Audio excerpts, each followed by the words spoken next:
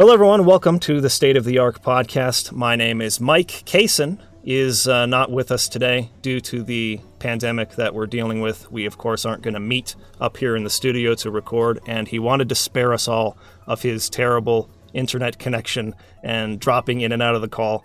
So he won't be with us today. I'm sure that we'll discuss his feelings on the FF7 remake at some point in the future on a podcast. But I am joined by three guests: Night Sky Prince, Soldier First Class, and Pat Holloman.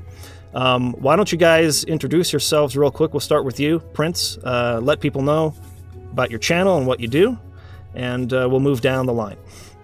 Hello, everyone. For about 3 years, I've been making YouTube videos for a channel called The Night Sky Prince, having to deal with pretty much everything Final Fantasy and Square Enix.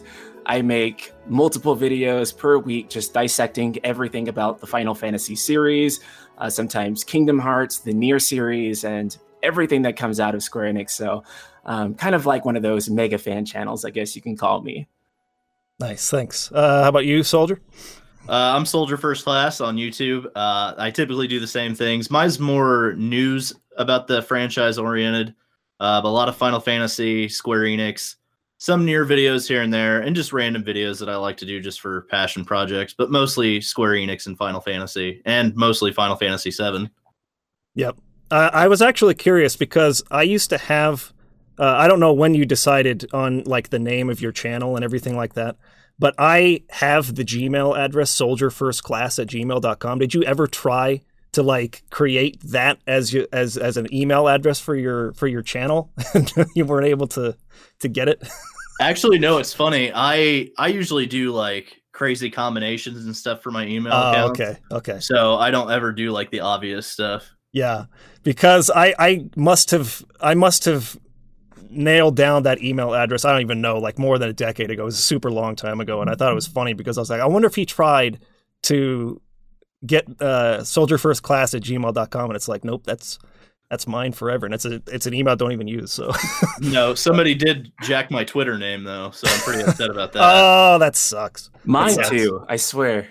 Yeah, you gotta get it quick, especially these days. All right, Pat, how about you? Yeah, my name is Pat Holloman. I am the author of the Reverse Design series, which is a set of 6 books that reverse engineer everything that went into the design of classic games, including Final Fantasy VII, which is why I'm here. Yep. And you can find Pat, my work at thegamedesignforum.com. I should probably give out my plug that. actual website. Pat and I have done a couple of videos together in collaboration on the channel. Most recent one was on Final Fantasy VII, on some of the deeper meaning, the themes, underlying themes of the game. We also did one on Xenogears, so good to have you back. Okay, so this podcast is 100% spoiling everything. I want to say that right off the bat. We are not going to do like a spoiler-free section. I don't think it's possible considering what we're going to be talking about. We're going to be talking about a lot of the controversy surrounding the release of Final Fantasy VII Remake. We're going to be talking about in-depth gameplay mechanics, how things have been changed and or expanded on in the story. So this is your warning that if you want to avoid spoilers, just don't even watch the podcast at all. Go play the game, come back, and watch it later. So that serves as the warning. Okay, guys. I want to start by, let's actually start here.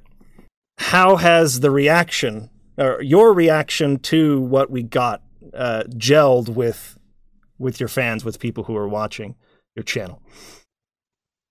Let's start. Yeah, we'll start with you. I meant to say that. Start with Night Sky Prince. My bad. So I feel like it's about 70-30 for people who like it and people who dislike it. If you were to break it down further, there's a lot of people who are just plain indifferent, or they want to see where it necessarily goes from here on out. For me personally, I think I really love the game, but it just, there were some of the directions that they took in the game that I'm not sure how I feel about. And the ending itself, I definitely lean negative toward. But there's a lot of people who are quite positive on the way this thing ended. So has that surprised you, that reaction being more 70-30? Were you expecting it to be more split? I was expecting it to be very 50-50, because I'm sure that there were some people who would love this, what's essentially, from what we can tell, multiverse theory being implemented into Final Fantasy VII story. I thought for most people that would be jarring, considering the themes that Final Fantasy VII deals with. It seems to be more, and I don't mean to use this in a bad way because I love anime, but it's very anime-esque, but not like good anime, not like Full Metal Alchemist Brotherhood type anime. Do you know how glad I am to hear you use that term? Because I have used the term, it's too anime or something like that. And I know that you understand what I mean by that, but I've had so many people get upset with me for using it like as a negative connotation, you know, in that context. But I'm so glad. Glad that you. It's more like it's more like the tropes and the bad type of storytelling that you would see. Not that anything is like, it's a genre. So within that genre, you have really great storytelling too. We're not saying all anime is the same, right? It's more like what we're sort of jump and say, maybe it's like post Evangelion anime. Yes, there you go. Right. It tends to, the ending, the way I felt like it tends to almost go into like the bad anime tropes. You know, like if you watch like a long running shonen anime, like the multiverse stuff is like what they get into when they have absolutely nothing left and the power scaling is broken. And so they have to go into multiverse theory. And it's just like, it would have been better if you just ended it. And then like even revisited at a later time when you had something that wasn't like multiple universes where we can offshoots into various different scenarios, because it feels like you sort of undermine the story and you undermined your ending whenever you introduce all these possibilities. How about you, Soldier First Class? What has the split been on your channel in terms of people liking or disliking the controversy? I'd say it's pretty close to how Prince put it. It's probably about 70-30, because it feels like, you know, for every 3 comments that I get, there's 1 negative, but there's 3 positives on the ending itself. And it does. It feels like there's that 70-30 split that is just, it's indicating that the fans are seeing it as a positive. Yeah. And how do you feel about the ending? Where do you lie on that? So personally, I lean towards the negative on it. As he put, the multiverse thing, that's kind of typically something you see when the people have run out of ideas. And it tends to, like the whole fighting fate and the whole split timelines and the what ifs and stuff, you know, depending on how many games this goes, they're going to have to take at least some time to break that down and show us where that's going to fall into the story. And I have a hard time seeing where that's actually going to pan out, because for me, it's like, so you have all these different quote unquote timelines or what ifs or whatever. And if these characters somehow find a way to live in the current timeline, it takes, for me, all the impact out of, like, okay, we saw Biggs lived in the end. That whole scene you spent making you feel bad for this character because he just died is gone. Yeah.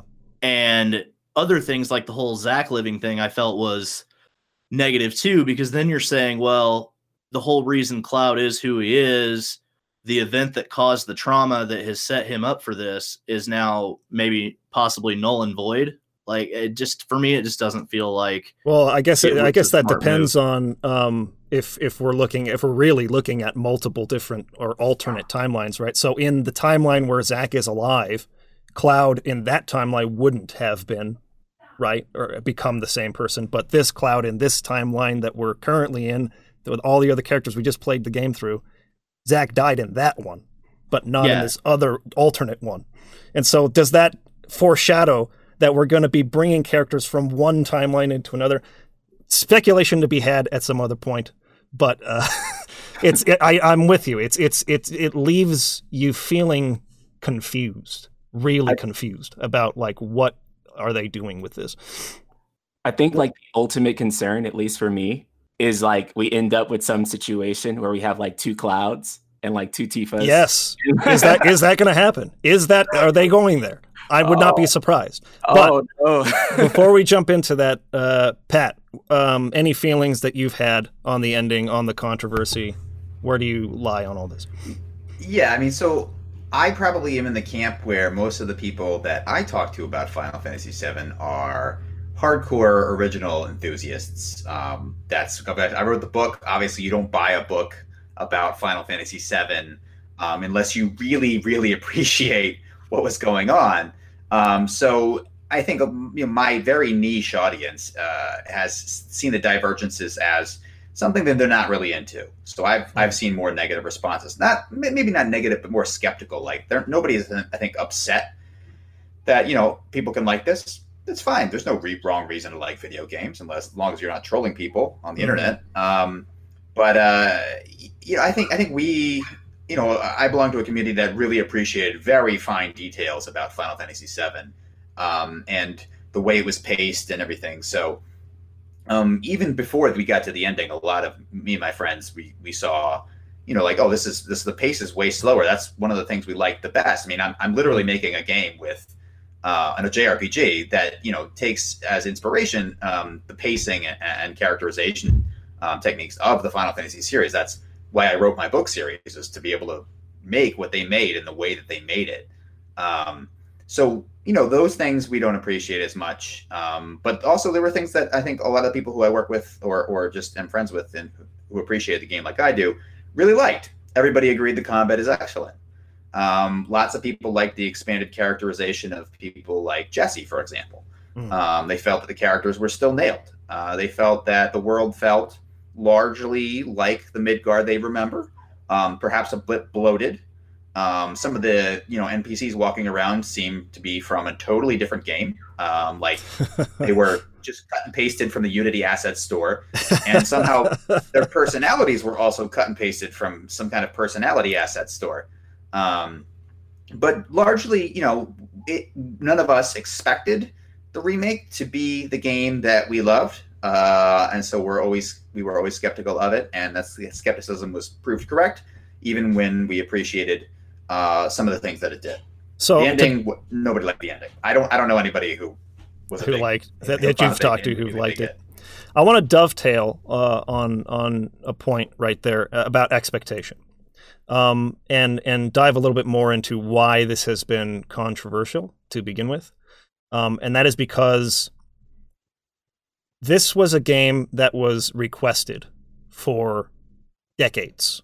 People wanted to see Final Fantasy VII remade on whatever current year's platform was for more than 20 years. And when they announced at E3 2015, they were remaking Final Fantasy VII. I can only speak for myself. I'll let you guys speak for yourselves as well. I did not expect that meant that they were going to change the game. And I'm not just talking about story, because obviously that's where the majority of the controversy is with the ending and how that's going to affect it moving forward. But I mean, even just the gameplay design from like a structural baseline level, I did not expect that that's what they meant when they said they were remaking it, because what remake meant to me at the time was Resident Evil 1 for the GameCube, or Metal Gear Solid Twin Snakes remake for the GameCube, or Final Fantasy 3 or 4 on the DS. That's what I thought remake meant. And I'll get into that a little bit more in a minute. But what were your expectations? And did you feel like those expectations were betrayed? And if so, do you feel like Square Enix might have misled people with the marketing, with the fact that they used that term remake? And we'll get into a little bit about how maybe the term isn't relating to a remake of a video game, but a remaking of the timeline of Final Fantasy VII, like a narrative spin on the term, right? So why don't we start with you, Prince? What do you feel about all that? So I have to say that I think after the compilation with titles like Crisis Core and then the film Advent Children, I do think that there was a certain expectation, because I remember during the development of 13 and even Versus 13, when they were sort of setting that expectation that this traditional ATB system was no longer going to work. And they wanted to capture, they even cited that Advent Children was a lot of the inspiration for why they decided to switch to more action, fast-paced, heavy battles, which is sort of weird because it's a film. But that's they wanted it to feel that right incredible, visually. Right. And so I think I had that expectation, and after playing so many action RPGs, which this sort of the industry has really gone ham over, whether you're Western or a Japanese developer. But I think that expectation was already there for a lot of people. I think that a lot of people wanted the traditional ATB system. I can totally see why they went with it. And I have to say, it's been to a tremendous success that I think a lot of people who said that, I don't want to play Final Fantasy because it's turn-based, which, as we know, is, whatever. Mm-hmm. But to them, it was a pretty huge deal. And it's why they were into titles like Crisis Core, Kingdom Hearts, and things like that. And with them announcing today that the title has sold 3.5 million units in 3 days, they probably made the best decision. So going back to your question, I sort of had the expectation for the Switch and gameplay to be there. The expansion of the story, whenever they said they were going to have to do this into multiple episodes or parts or multi-game, which is probably the best way of describing it, is multi-game. That's where a lot of people got nervous. I thought it was a good thing. I still think that for the most part, barring how I feel about the ending and the new direction, I feel like it was a good thing, because one of my biggest enjoyments about this game has been going deeper into those characters' backstories. But in that moment, I guess like the trailer says, I didn't really think about any of my concerns. I just tried to focus on the fact that it was actually finally happening. I know, it's crazy, right? Like when you actually get past where the demo left off, and you're like, "Holy crap! This is the full game. It's here." I mean, the whole thing is. It was a weird feeling for sure. Yeah. I actually kept making that joke. I was like, this game isn't going to feel real to us until we get past the demo. Yeah, seriously. And that second chapter too was a phenomenal chapter. I think it was actually one of my favorite chapters in the whole game. Because in the original, I think you just kind of scurry away, and then you get cornered by the troops, and then you hop on the train. But in the remake, man, there was a lot of time to just take in everything that just happened.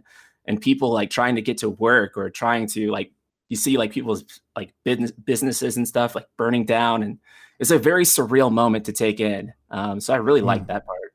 But okay, so Soldier First Class, were your expectations pretty similar in terms of? I mean, I know they changed over time, right? Because they kept doing interviews and saying, it's not going to be exactly the same. We're going to be expanding it a lot. It's only going to be Midgar. But I mean, right around the time it was announced. What did you expect to see at that time? So when it was first announced, like Prince said with the action titles, it kind of felt like there was no way they were going to make this turn-based. So I guess I really didn't expect it to go that direction. But I think over the course of time, with the different interviews and stuff, and they said this is going to be different, or this is going to be the same, or this is going to be expanded upon. I think at some point the whole multi-game structure felt right. And even though at first I was kind of, everybody that saw it at first was like, oh, multiple games, that's kind of weird. But over time, when you and now that we have the game too, it's it makes sense. So in that sense, I guess my expectation was a little bit higher or lower, I guess, where I wasn't sure what to expect at that point. And then I got pleasantly surprised. And then the combat system, I typically am okay with action combat. I do like turn-based probably maybe a little bit more depending on the game. But with the action combat this time around, I felt like they really nailed it. And that actually blew my expectation out of the water. So you liked the combat more than you thought you would. Definitely. I thought, because a lot of action games tend to be just hit this button twice, and then, that's just the combat. And this, it felt a lot more deep and a lot more strategic when it came to like magic and stuff. So I was really pleasantly surprised at how good the combat system ended up being. Mm.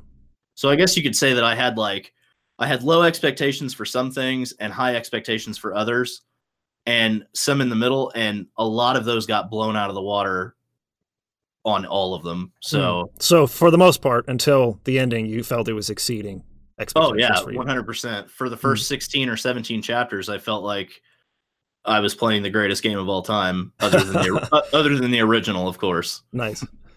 Okay, so you would. That's actually a good question. I hadn't even thought of this, but so you said aside from the original. So through that first 15, 16 chapters, did you feel like it was better than the original, or did you still have a reservation to go that far?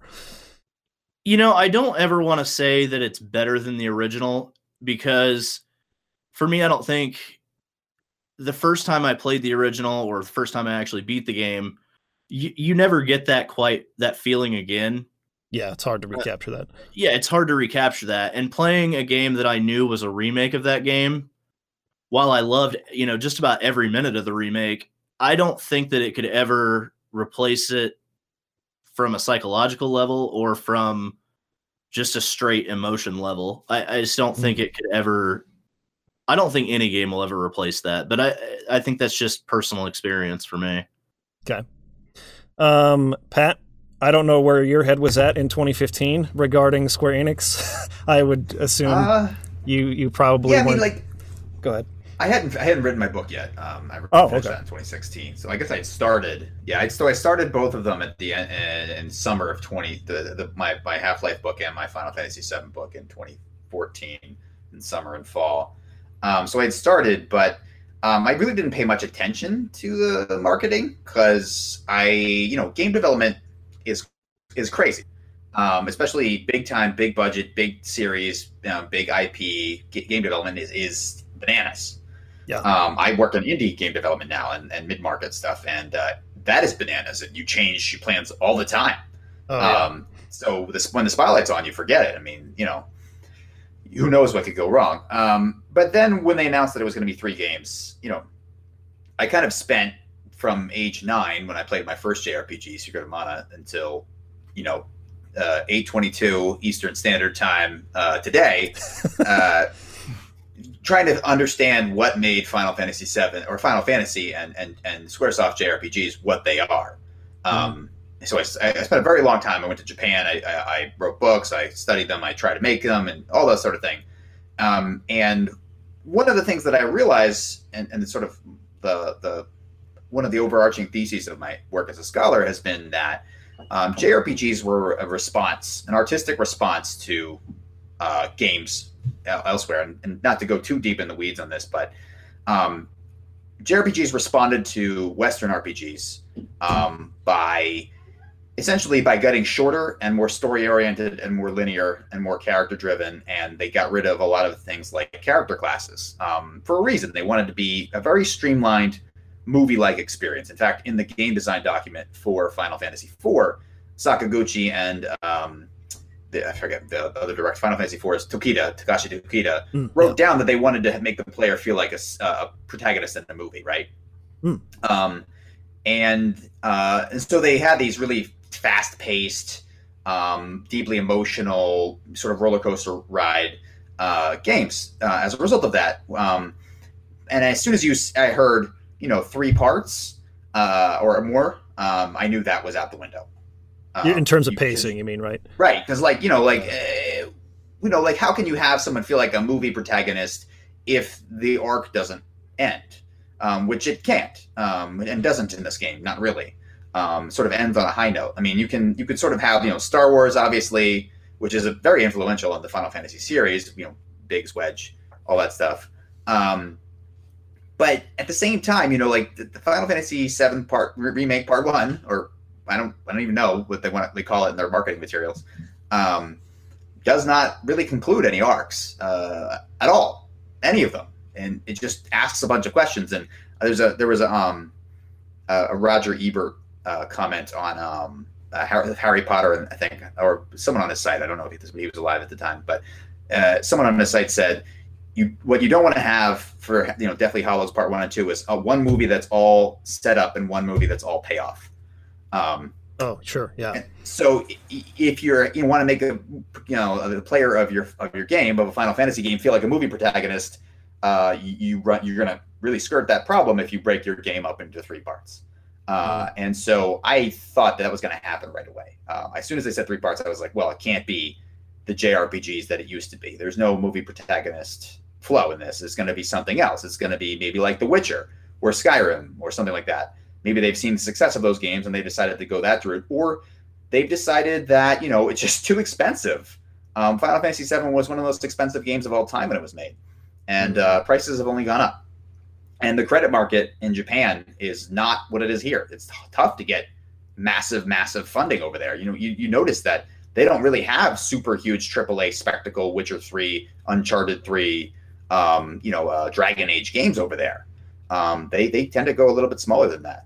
And one of the reasons is credit.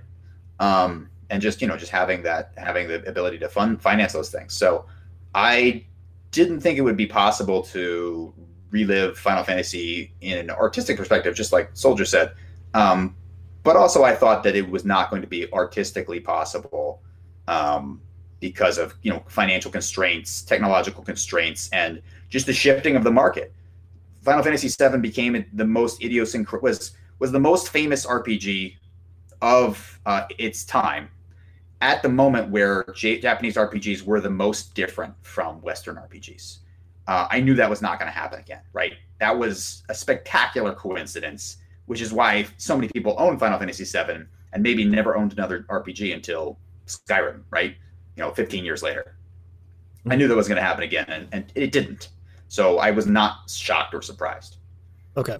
There's a lot of things that you said that I wanted to get into and unpack, but I don't want to turn this into a lot of things that I said. A freaking 3-hour conversation. But one thing I want to mention in terms of turning it into multiple parts and just the philosophy of Square in general having changed since Sakaguchi left the company in 2003. He was always adamant about not having direct sequels, right? And what's been interesting to me is almost the minute he walked out the door, they tried to make a tie between Final Fantasy X-2 and Final Fantasy VII. They started the Final Fantasy VII compilation project. And so that whole mentality of just the company's philosophy or approach has totally changed from when he was an executive, at Squaresoft. So to an extent, it's definitely, I would say it was not wise on my behalf or anyone else's to expect that they would kind of go backwards to try to recapture the game as it was, as much as try to bring it into the future. And that's what I want to talk about next in terms of the purpose of remakes. Why do we remake games? Why do they? I don't make games, but what is the purpose of remaking a game at all? And what do you guys consider to be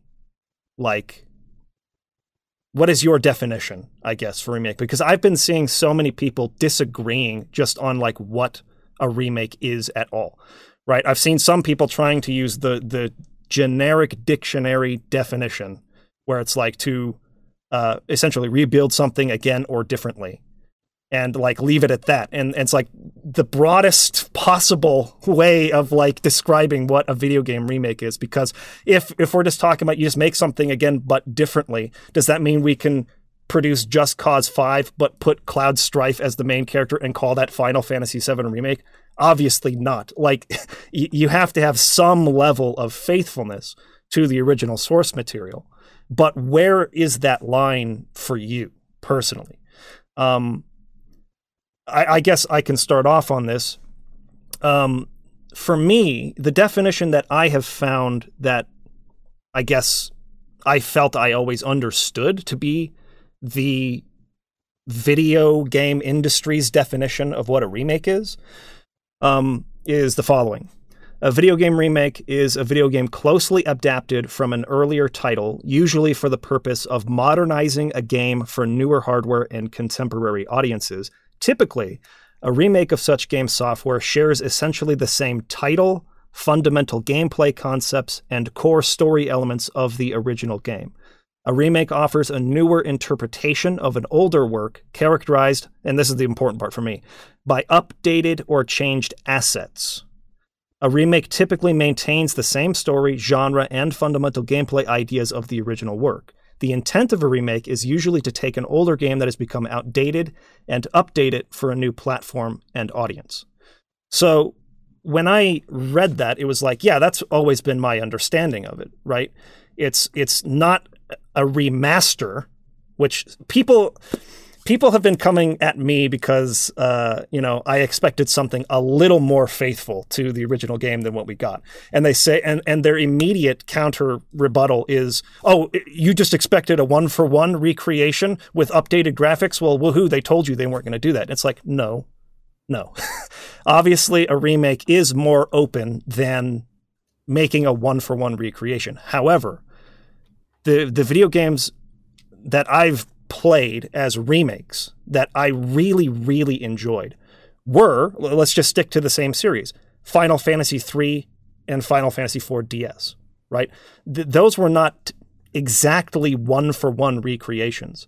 I especially love in Final Fantasy IV DS the scene where Cecil and Kain actually head out on the journey at the beginning, and you have the camera sort of doing reverse shots as they walk down the hallways toward each other, and they sort of do their bro fist, let's do this moment. And the entire script is essentially rewritten to sound very almost Elizabethan age, Shakespearean almost. And I love that language, so I was way into that, right? So it's not a 1-for-1 recreation. There are quality of life updates. There are all kinds of different things that were in there that were not in the original. That's what I consider to be the spirit of what a remake should be going for, right? Because there are people who don't have a Super Nintendo or whatever.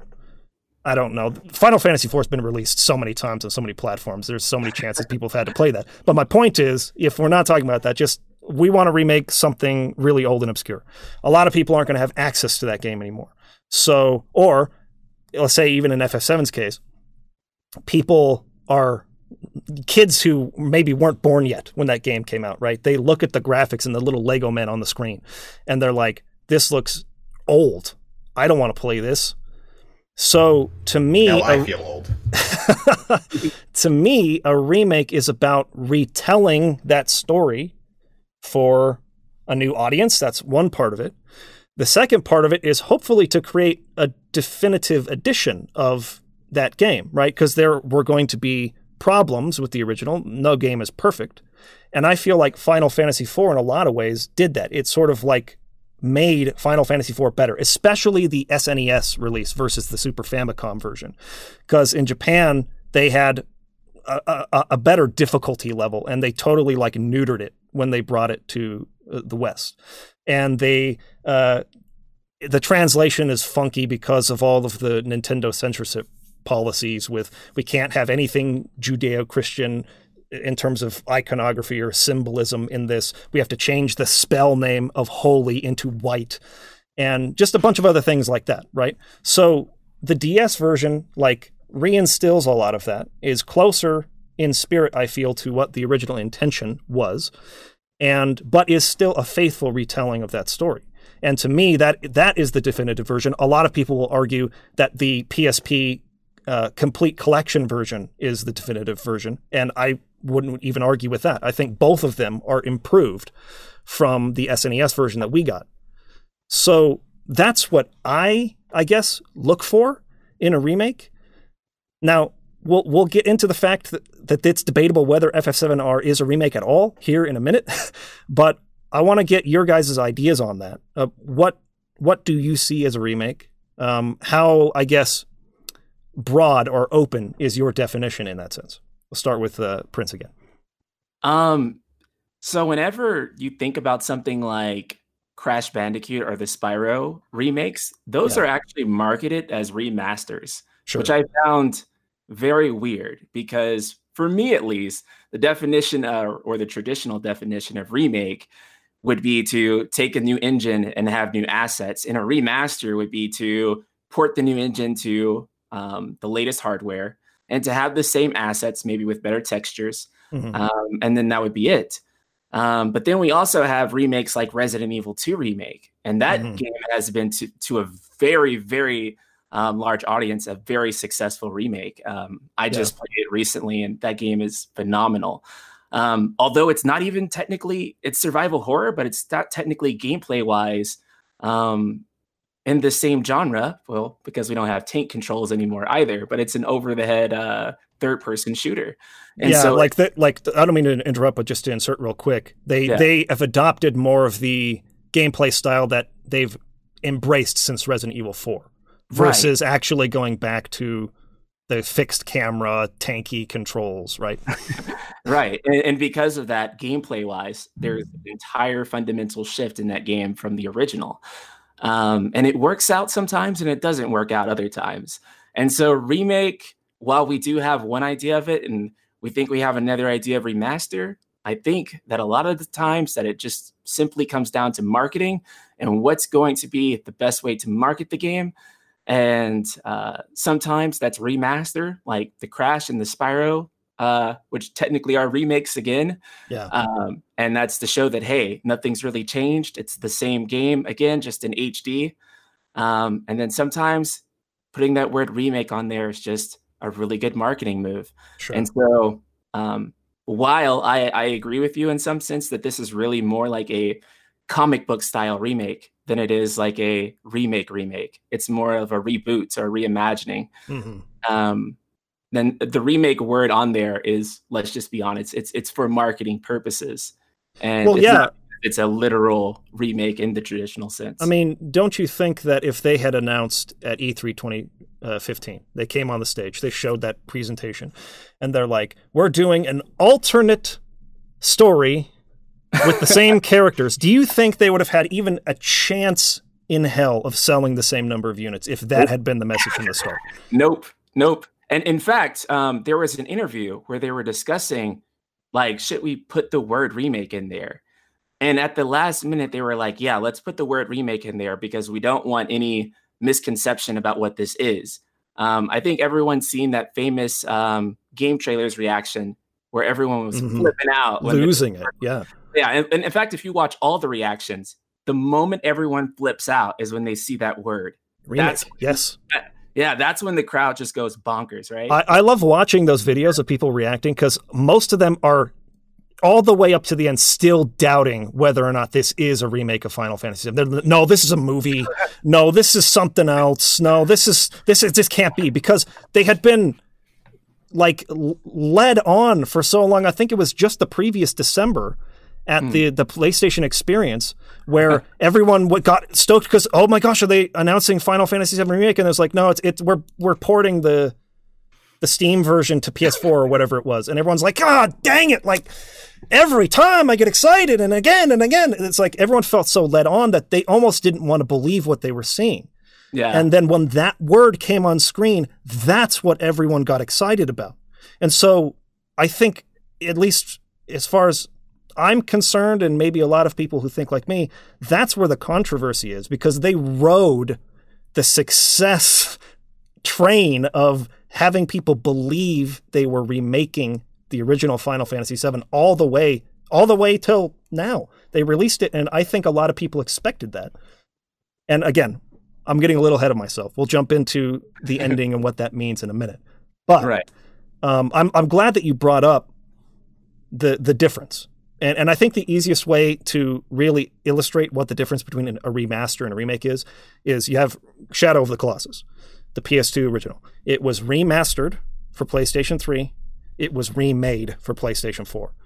Even though it is pretty close to an exact one-for-one recreation, it's a remake because it was built in a new engine from the ground up. And if you go to like PlayStation's official page for Shadow of the Colossus, that's what it says right there. Rebuilt from the ground up by Blue Moon Studios or whatever they're called. That's the fundamental difference. But I'm also trying to, as a caveat to that, say there is room for expansion. Like it doesn't have to be a one-for-one creation. That's one way to do it. But there is room for expansion. There is room for adding things. There is room for improving in certain ways. Right. But where the line is drawn in terms of like, are we actually diving into what made the original game what it is? It's the way it was designed, its fundamental spirit or essence. And are we trying to bring that into this? Or is our intent and purpose from the beginning to free ourselves and do something totally different? And can we call that a remake or not? Right. And so change to me is a great thing.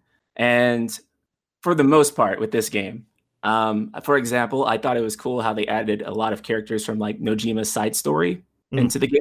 Thought that was actually pretty cool. Isn't Leslie one of those characters? Yeah, Leslie Kyle, and then you have Kyrie as well. And that was pretty cool stuff. Like that's the type of stuff that I like in remakes.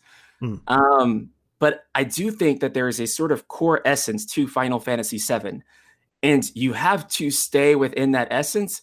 Otherwise, I think that you're better off creating Final Fantasy 16 instead. Sure. Why even bother to remake Final Fantasy VII is my main contention. So how successful do you feel that they were? Overall. Sorry if that puts a lot of pressure on you. Reduce a fraction of 16 over 18. And that's pretty much how successful that they were. A lot of the changes, some stuff in the original was better, some stuff in the remake was better, but I don't think it truly became jarring to me about the changes when the moment when I was supposed to see the blood trail, it was like some kind of purple. It was. I remember the video you made on that though, where in the ESRB rating they didn't have blood. And you were speculating that scene was going to go for that reason, and I was like, "Oh man, I'm sure it is. I'm sure it's gone." Yeah. Because on the PlayStation 1, the representation of blood is not nearly as graphic as it would be on the PlayStation 4, and I feel like running that through a modern lens, that much blood on the floor, and you found bodies too, and they were described to be like mangled, basically, and like you're like, "What kind of creature did this?" That's what the text says in the game. Yeah. And then for it to just be like it's supposed to be like Genova's blood, I think, but it's like a purple glowing goop.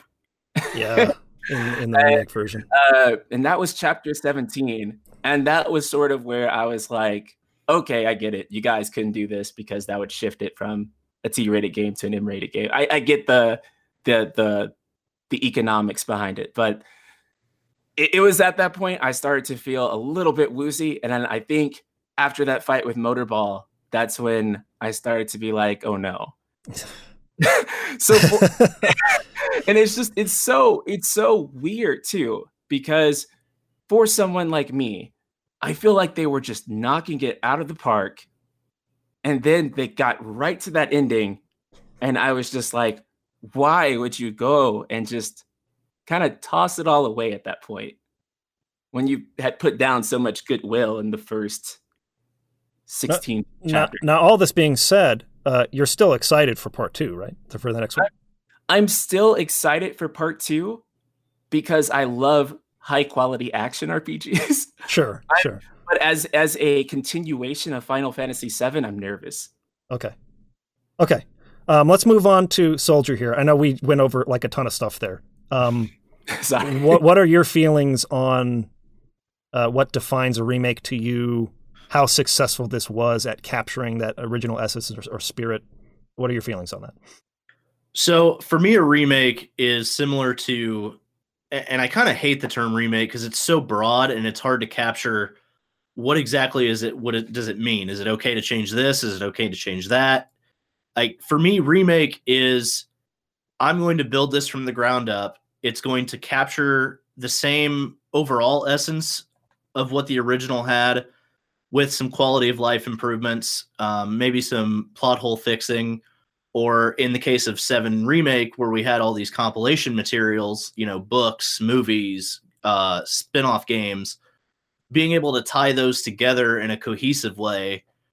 And to me, that's what a remake is. You're remaking that story to be better and to still capture the essence of what made the original work great.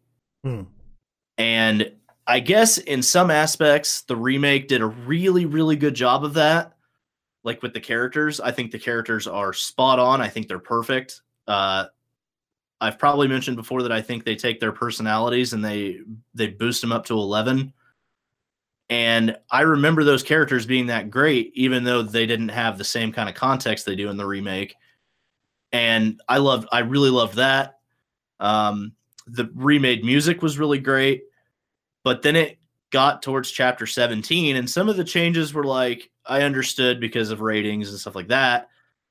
And then you get into the ending and it's like possible time travel and fighting fate and plot ghosts and all these kind of things that were just, I thought it kind of took away from the essence of the original in a way. And that's where, like I said, chapter 1 through 16 and even a lot of 17 for me, that's where it started to take the turn, was at the middle point of chapter 17 was where I really started to see that, okay, maybe this isn't what we were led to believe a little bit.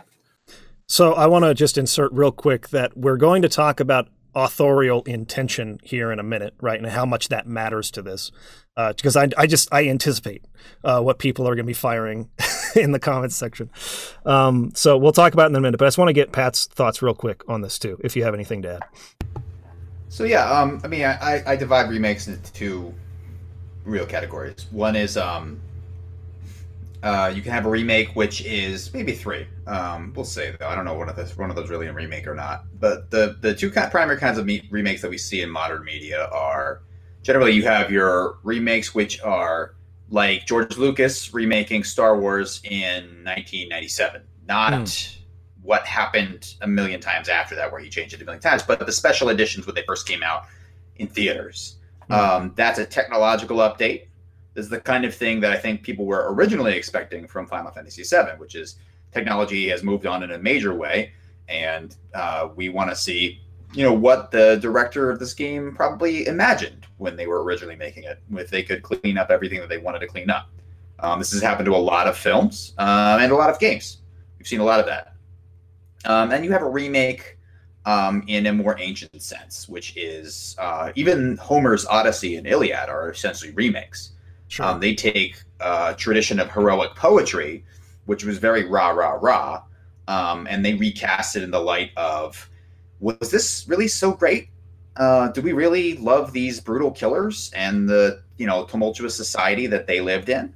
Or do we want something a little more sophisticated and domestic now? And so re-examining your own myths, sometimes hundreds of years later, you actually gives a new audience a way to recontextualize some artifact of their culture in their own lives. And you can't really do that about Final Fantasy VII yet, right? It's too soon, yeah. But I think that you could have done something where you have a commentary. I mean, the purpose of the ancient style remake, which has been going on forever, is to have a commentary about what the original meant, but maybe was unable to say or was only beginning to say, where these cultural ideas came from. And I think that Final Fantasy, the remake, might have done that in maybe the worst possible way, in the sense that, the whole Arbiters of Fate thing, saying like, well, you have to have known what happened in the original game for this part of this ending to make sense. It's like it requires an intimate familiarity with the original game to even understand why anything they're saying is important there at the end. Right. And that can be done well, and it can be done poorly. It can be done well in that everyone who heard Homer's Odyssey, which was actually not written by one man, but by a collection of people, they knew the stories about those heroes. And then when they heard the poets tell them, the poets would be offering critiques of those heroes. And so that difference, then knowing the source material, that difference was really meaningful. But in this case, I don't think that they're offering a loving critique of Final Fantasy VII, as much as they're offering a critique of the audience and the pressure that they've been put under to remake this game. And that can be a bit on the nose. So that, I don't know how I feel about it. I don't know where they're going to go with it. Maybe they just throw us that curveball just to keep us interested, and it won't amount to anything. It's not going to maybe they just feel stifled creatively. I don't know. But I think I was probably more expecting a technological remake mostly, but that would broaden things out to be technological, but also technique, right? The techniques of RPG have developed. The patience of the audience has expanded. People will sit through 100 hours of RPG. That was not true in 1996. It just wasn't. PC RPG players would, but the broad audience was just not going to sit through a game that long. Now, the standards have changed. People expect 100 hours of content for $60, which is an absurd notion. But nevertheless, as audiences have changed and what audience expectations have changed, I thought it would be possible for the kind of remake where it's just an expansion to be okay. But I feel like maybe Square Enix, has one foot in each pond, so to speak, in that they want to offer a commentary on what Final Fantasy VII meant or implied or what it was like to create that game, but maybe they said it in a ham-fisted way. And so that to me is not problematic in the sense of that there is a monoculture which says which one thing is right and one thing is wrong, but a problem for everyone in that they're going to have to, they've dug themselves into a pit. They're going to have to dig themselves out of it in a satisfying way that's still recognizably Final Fantasy VII, and I do not envy them that task. Sure. So I think I want to move off a little bit from the controversy, but I want to just go around one more time and ask these couple questions. I want to be careful about the wording too. I do not think that this game was falsely advertised, but I do think it was misleading. It was a bit deceptive. And that will also depend on how closely you were following it and like which interviews you read or did not read. Because it was like in one interview, Nomura would say, you can see this as a reimagining. He uses the word reimagining, right? He doesn't use the word remake. We're really like doing something different with this. But then in especially a couple of those like video interviews that they did right before the game came out that just kind of led up to the release, they talked about how faithful or how hard they tried to be faithful to the original and how they felt like it was going to please everyone. And knowing that they said those words and then what happens at the end, I struggle to understand that they couldn't have at least had some inkling of the controversy that this would create. And so like there's part of me that feels like I was misled and that they tried to keep they would be forthcoming and saying like this is not going to be a one-for-one recreation, right? So you can't expect that. But I think they also really tried to make it clear like, hey, we have people on our team who grew up playing this game. And their love for this is like pushing them into trying to really capture what that original was all about. So they tried to continue making that point at the same time. And again, I think Jim Sterling made a video about this week. I don't know if you guys all saw that. Where his essential point was whether or not you're going to feel misled depends on whether or not you like the twist at the end or not. And there's certainly a lot of truth to that. If you enjoyed it, then it's like, oh, that was awesome, and it was clever, and I didn't see it coming, and I was surprised by it, right? And I liked it.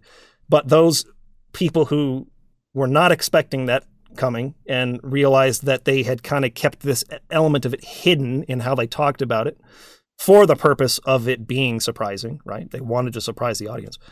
I guess I'm being really long-winded. I'll just get to the point. How misled did you feel by this, if at all? And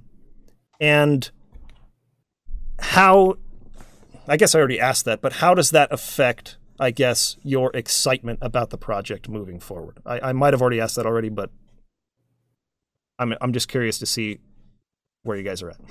So in my review, I gave the game a 9 out of 10.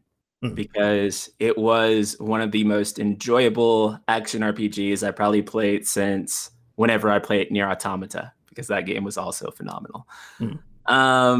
It was a really, really, really good game in every aspect. And like Jim Sterling was saying, it really just depends on how you feel when you get to the end and what that does to you.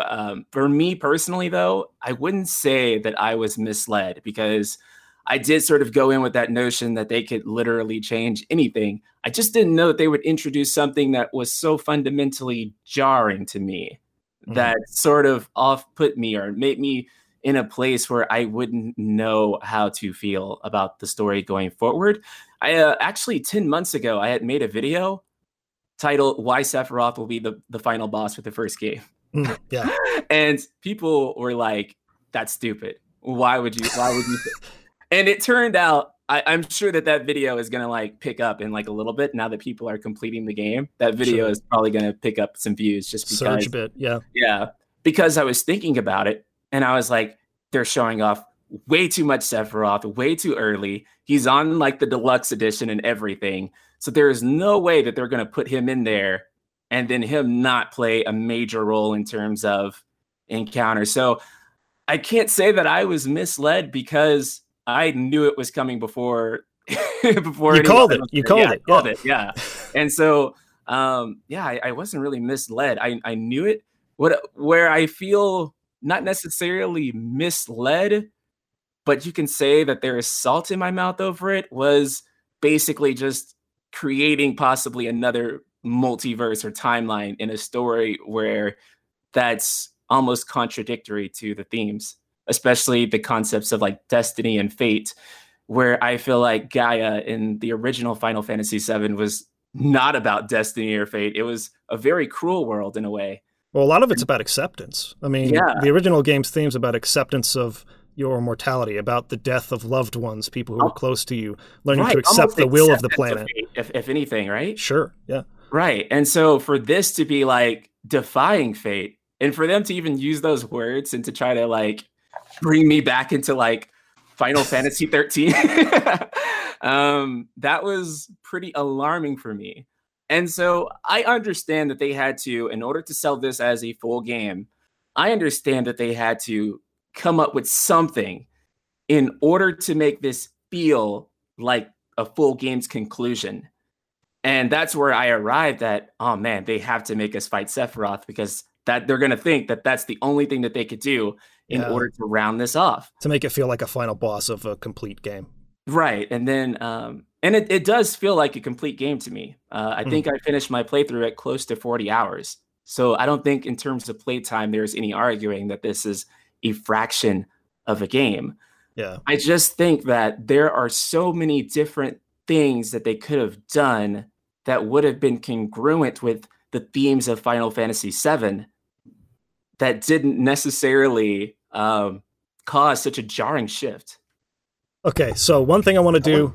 Well, this is okay, go ahead, Pat. Go ahead, Pat. I want to talk about what he talked about and go out of order here. Yeah, go for it. So, so he talks about, Prince talks about you being congruent with the themes of Final Fantasy VII, right? When I was talking about, when I was blowing a bunch of bullshit about ancient poetry, sorry for all your audience. There's like 4 of us out there who are happy about that. But what those ancient writers did was they took a source material and they made something that was more like itself, right? They made the Odyssey or Paradise Lost or any of those things which are essentially remakes of existing material from ancient sources. They wanted to make a version that was like relevant to the modern, whoever was modern for them, but without destroying the original. They wanted to take the underlying, little glimmers of meaning in these folk tales and develop them into something that was meaningful for everybody, so that everyone could see, the story of Achilles or the story of Troy or the story of Odysseus or the story of Adam and Eve in a way that was as meaningful to everyone as it was to the poet who sees all these things in texts all the time. So plenty of people saw a lot in Final Fantasy VII. There was a lot there. And I think if they had, really accomplished a masterpiece, they would have brought all of the themes that we looked deeply into Final Fantasy VII to see, and they would have made them accessible to everyone. And that would have been the great triumph. I mean, maybe not everyone. No one's going to, that the next book that, everyone understands completely will be the first book that everyone understands completely. But had they been able to broaden that audience using all their new techniques and time and budget, And I think to some degree they did, but if had they been able to just focus on that, I think they really would have accomplished something which was congruent with Final Fantasy VII. They would have made a Final Fantasy VII that was more Final Fantasy VII than the original.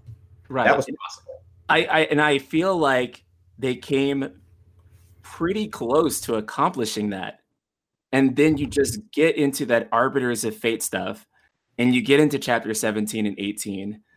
And I feel like any chance that they had of doing that or rounding the game out with that as an ending to drive home that this is FF7, other than having a semi-nostalgic moment when I first watched Advent Children and got to see Cloud and Sephiroth fight. Other than that, I don't feel like they rounded it off in that way. And it's such a shame to me because I feel like in those first 16 chapters, and again, I love the game, gave it a 9 out of 10. And that was primarily on those 16 chapters that I played leading up to where we got. And yeah. So before we change gears here real quick, we'll pass it over to Soldier if you have anything to add on this point. But I do want to, this has begun, and this is typical of me because I'm leading the discussion and I'm asking a lot of pointed questions that have made this conversation lean a little negative. So I want to look at some positive things in a second, but I want to pass it to you real quick just to see if you have anything to add on this topic. So I don't really feel like until chapter 18 that I was really misled in any way. I kind of knew from just researching the game and looking at all the interviews and the conflicting reports and stuff on what this game was that, I kind of went into it with an open mind per se. And I don't really feel like I was misled until it got to the point in chapter 18 where they're like, this is possibly actually a sequel to the game instead of actually being the game. Yeah. And I feel like, so, they wanted to make changes. They wanted to make story changes. They wanted to change the combat. They wanted to do all this stuff different or new or whatever while capturing the essence. But I don't feel like they needed the Fate Ghost for that. To me, it felt like something that they wanted to be all philosophical and metaphorical and get you thinking. But at the same time, it's like, if you want to change something, there were changes that you made that you didn't even use the Fate Ghost for. Yeah. So why do some changes need the Fate Ghost and others don't? Just change the game. Don't over convolute the change, or then you're putting too much emphasis on it and saying, well, and a lot of people are theorizing that the Fate Ghosts are actually us trying to keep the game like a meta narrative there, right? Yeah, a meta narrative. And if that is true, then it feels like you spent all this time respecting the original game and respecting the fans and stuff like that, and then all of a sudden you're saying, well, we're the evil people trying to pressure you. And I don't necessarily feel that way 100%, but it does when you get into chapter 18. It does kind of feel like they shoehorned the Watchmen of Fate in there in the last 45 minutes of the game. They tried to explain everything about him, and then they tried to explain Sephiroth and stuff like that, and it just felt very, very forced. And I felt like the ending could have been like with Biggs living. It took all the impact out of his death, and maybe Zack's alive. Like, what's that about? So for me, like you said earlier, it does feel like you need to play the original game to understand what's going on. And I do want to go back to an interview that Nomura did recently where he said that originally when he started the remake project in his own mind, it was going to be a sequel in the compilation.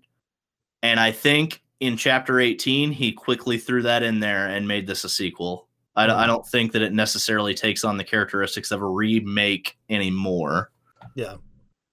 Yeah, I would say to me, it's pretty clear, especially with some of the lines that Sephiroth says. He says what lies ahead.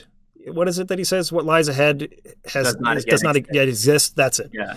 And Aerith makes a couple of she has a couple of lines that insinuate that, and then the actual title on the end that says the unknown journey will continue.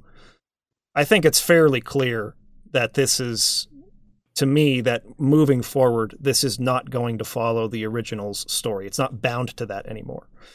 And that they want to sort of rewrite a new story within the same universe, so to speak.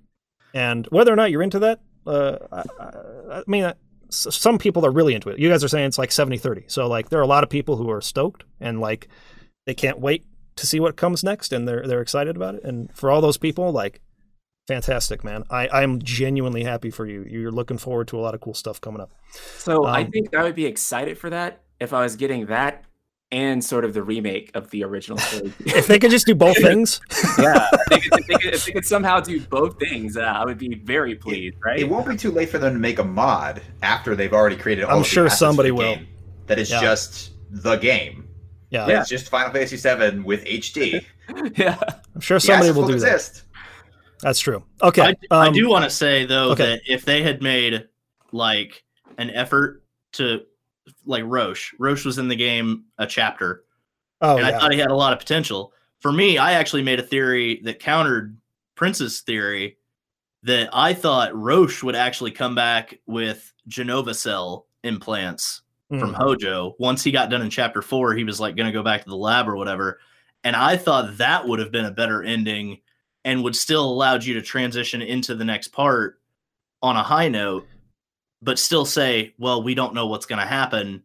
And is that for the player or is that for the characters? Well, like, what unknown journey are they talking about? You know? Yeah, that character was strangely underutilized. It was like his existence in the game was to be the boss fight of chapter 3. But like they didn't actually do anything with him later. And it's like that could, I think in some alternate universe that maybe Square made him the final boss of the game, and that could have been an interesting choice, right? Like actually introducing a new character to serve as that guy who's like defying you the whole way and not have to essentially like shoehorn Sephiroth into this as much as they did. But let's not do that right now. I want to really quickly just go through and have everyone tell me what you think they did like the best. What did they get the most right in the remake? What do you feel that they did the best? Combat, characters, and music above everything else. The combat, Square Enix has had very, very, very hit and miss games in terms of action combat. Kingdom Hearts, a lot of Kingdom Hearts games, very well balanced battle system, a lot of them not so much. With the Final Fantasy series in particular, 15 has had quite a number of detractors, let's say, when it comes to its battle system on whether you can just hold circle and hold square and pretty much do all your fighting.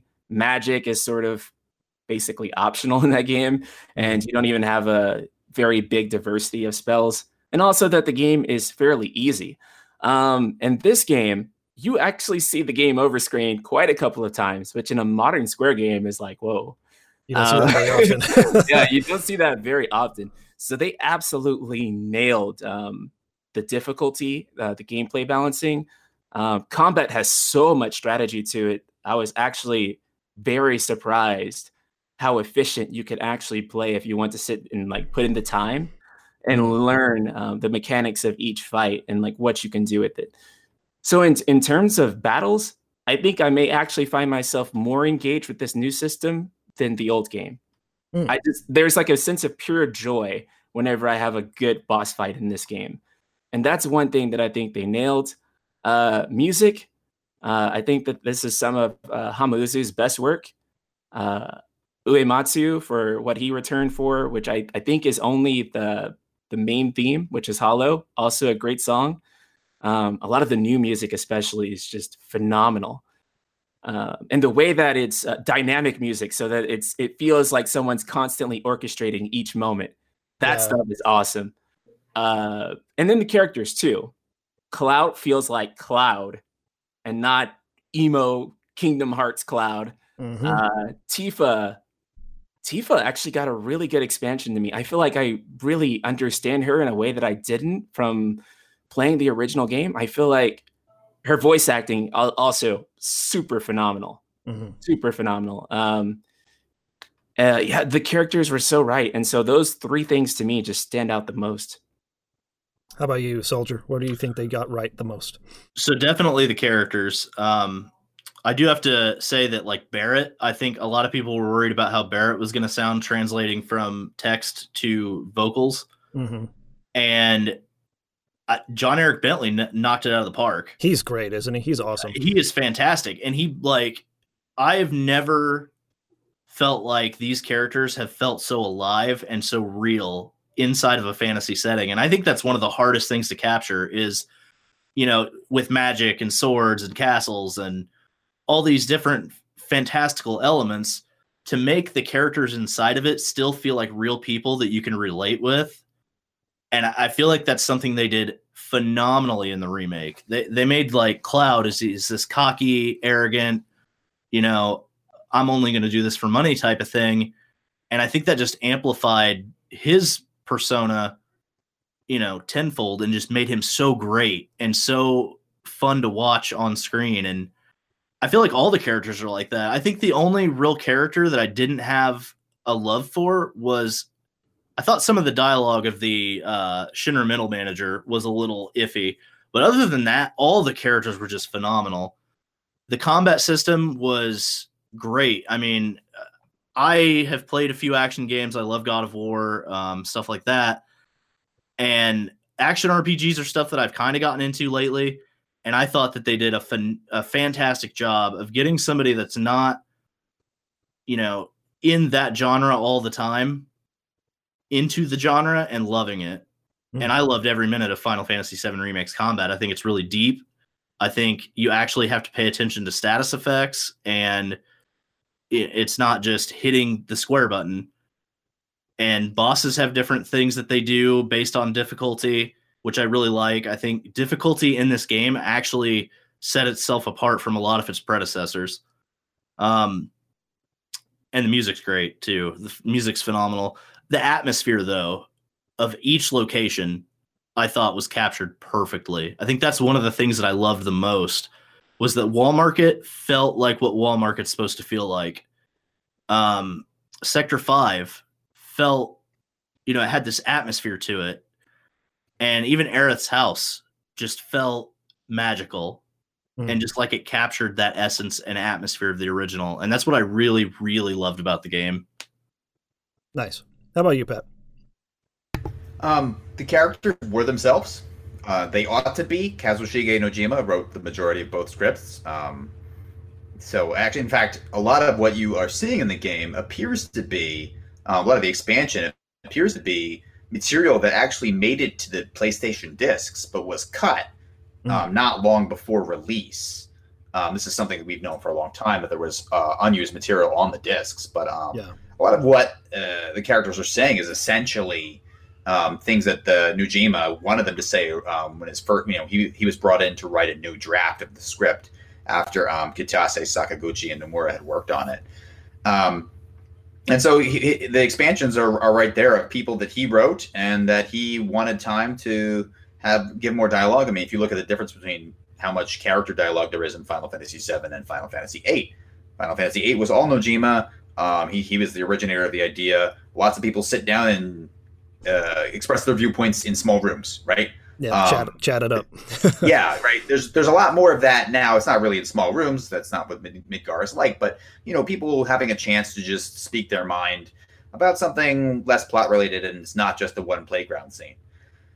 So, people are given more latitude, and they sound like themselves, and Nojima should be given credit. He did a good job the first time. He did a good job the second time. Combat system. Combat in Final Fantasy VII was not the point. They wanted to tell a story. They had only so much in the way of resources. They made combat blameless, and it was hard at the right times, right, during certain emotional boss fights.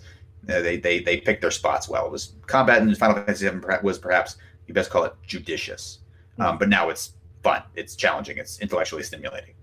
So kudos for that. I am a disagreeer on the music because.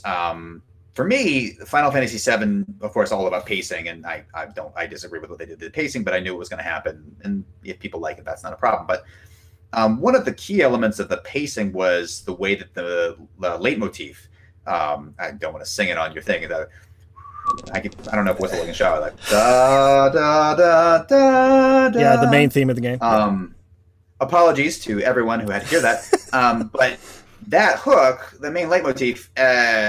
Is developed from through a number of pieces in Midgar till you first hear it on the world map. So it starts off, with some harmonic changes on the train ride out of sector, the first bombing run, and it plays in the track on that day 5 years ago, and then they play it again in Under the Rotting Pizza, where it's still, again, I think it's diminished, but the harmonics are different, so that when you finally get into the world map, that big open symphonic feel that they have for the main theme feels like you've been prepared for it really well. And it gives you that sense of freedom when you inherit the whole world. Now that they're deploying that theme sort of willy-nilly just as you're doing side quests is a little strange to me, and I think takes away from Uematsu's really clever and controlled pacing of the music. And while I admit that Hamauzu did a good job, I think, with some orchestrations, I think there are some that are really well done. Hamauzu has always been a great orchestrator. His orchestrations of Mitsuda are excellent as well. I definitely recommend his piano arrangements of Sailing to the World, which is an obscure Mitsuda track or album.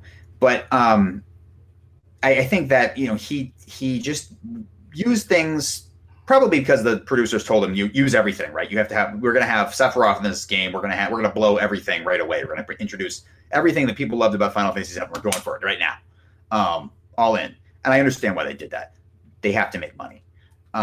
So there's a lot of remember this because they have to. I don't blame them. I have the same job they do. I have to do things like that. But I do think that everyone's love of it is just heterodox to mine. Like it's just orthogonal. I wanted the tightly operatic control of the Final Fantasy VII soundtrack, and I got everything all at once. So I give them credit for doing it doing what they aim to do well. It was not what I was hoping for. That's a summary of my feelings about the game as a whole, I suppose. Okay, cool. I think we're pretty much all in agreement that the characters were captured very faithfully, which is interesting. I mean, like, it seems to be, and I'm really happy about that, because that is sometimes one of the hardest things. You talk a lot about the Prince. You talk a lot about the comic book adaptation analogy, right? And I think that what I have noticed in the Marvel films or DC films, at least my observation, I'm not like a hardcore comic book fan or anything like that, so I watch these very casually, and I don't know a lot about them. But what has been apparent to me to observe about people going to see this is that when they get the characters right, because it's an adaptation, so they can't tell the story exactly the same as in the comic book. It's not possible within the limited format of a movie. But if they get the character correct, if they present Deadpool the way Deadpool was in the comic books, they do really well and people really like them. And if they get the character wrong, a lot of times it doesn't go so well. And so it's interesting to me that maybe aside from Sephiroth, as the only exception, I feel like all of the characters were very faithfully recreated from the original. I think that that's what they did by far the best. Were you going to say something? Oh, I was actually going to say that even NPCs are actually very interesting in this game. Like, which NPCs did you like? Just various dialogue throughout the town that you'll hear sometimes. Oh, sure, because they're always chatting, and I did notice that. And they do it in the same style that they do like Final Fantasy 13, where you just sort of hear it as you walk by.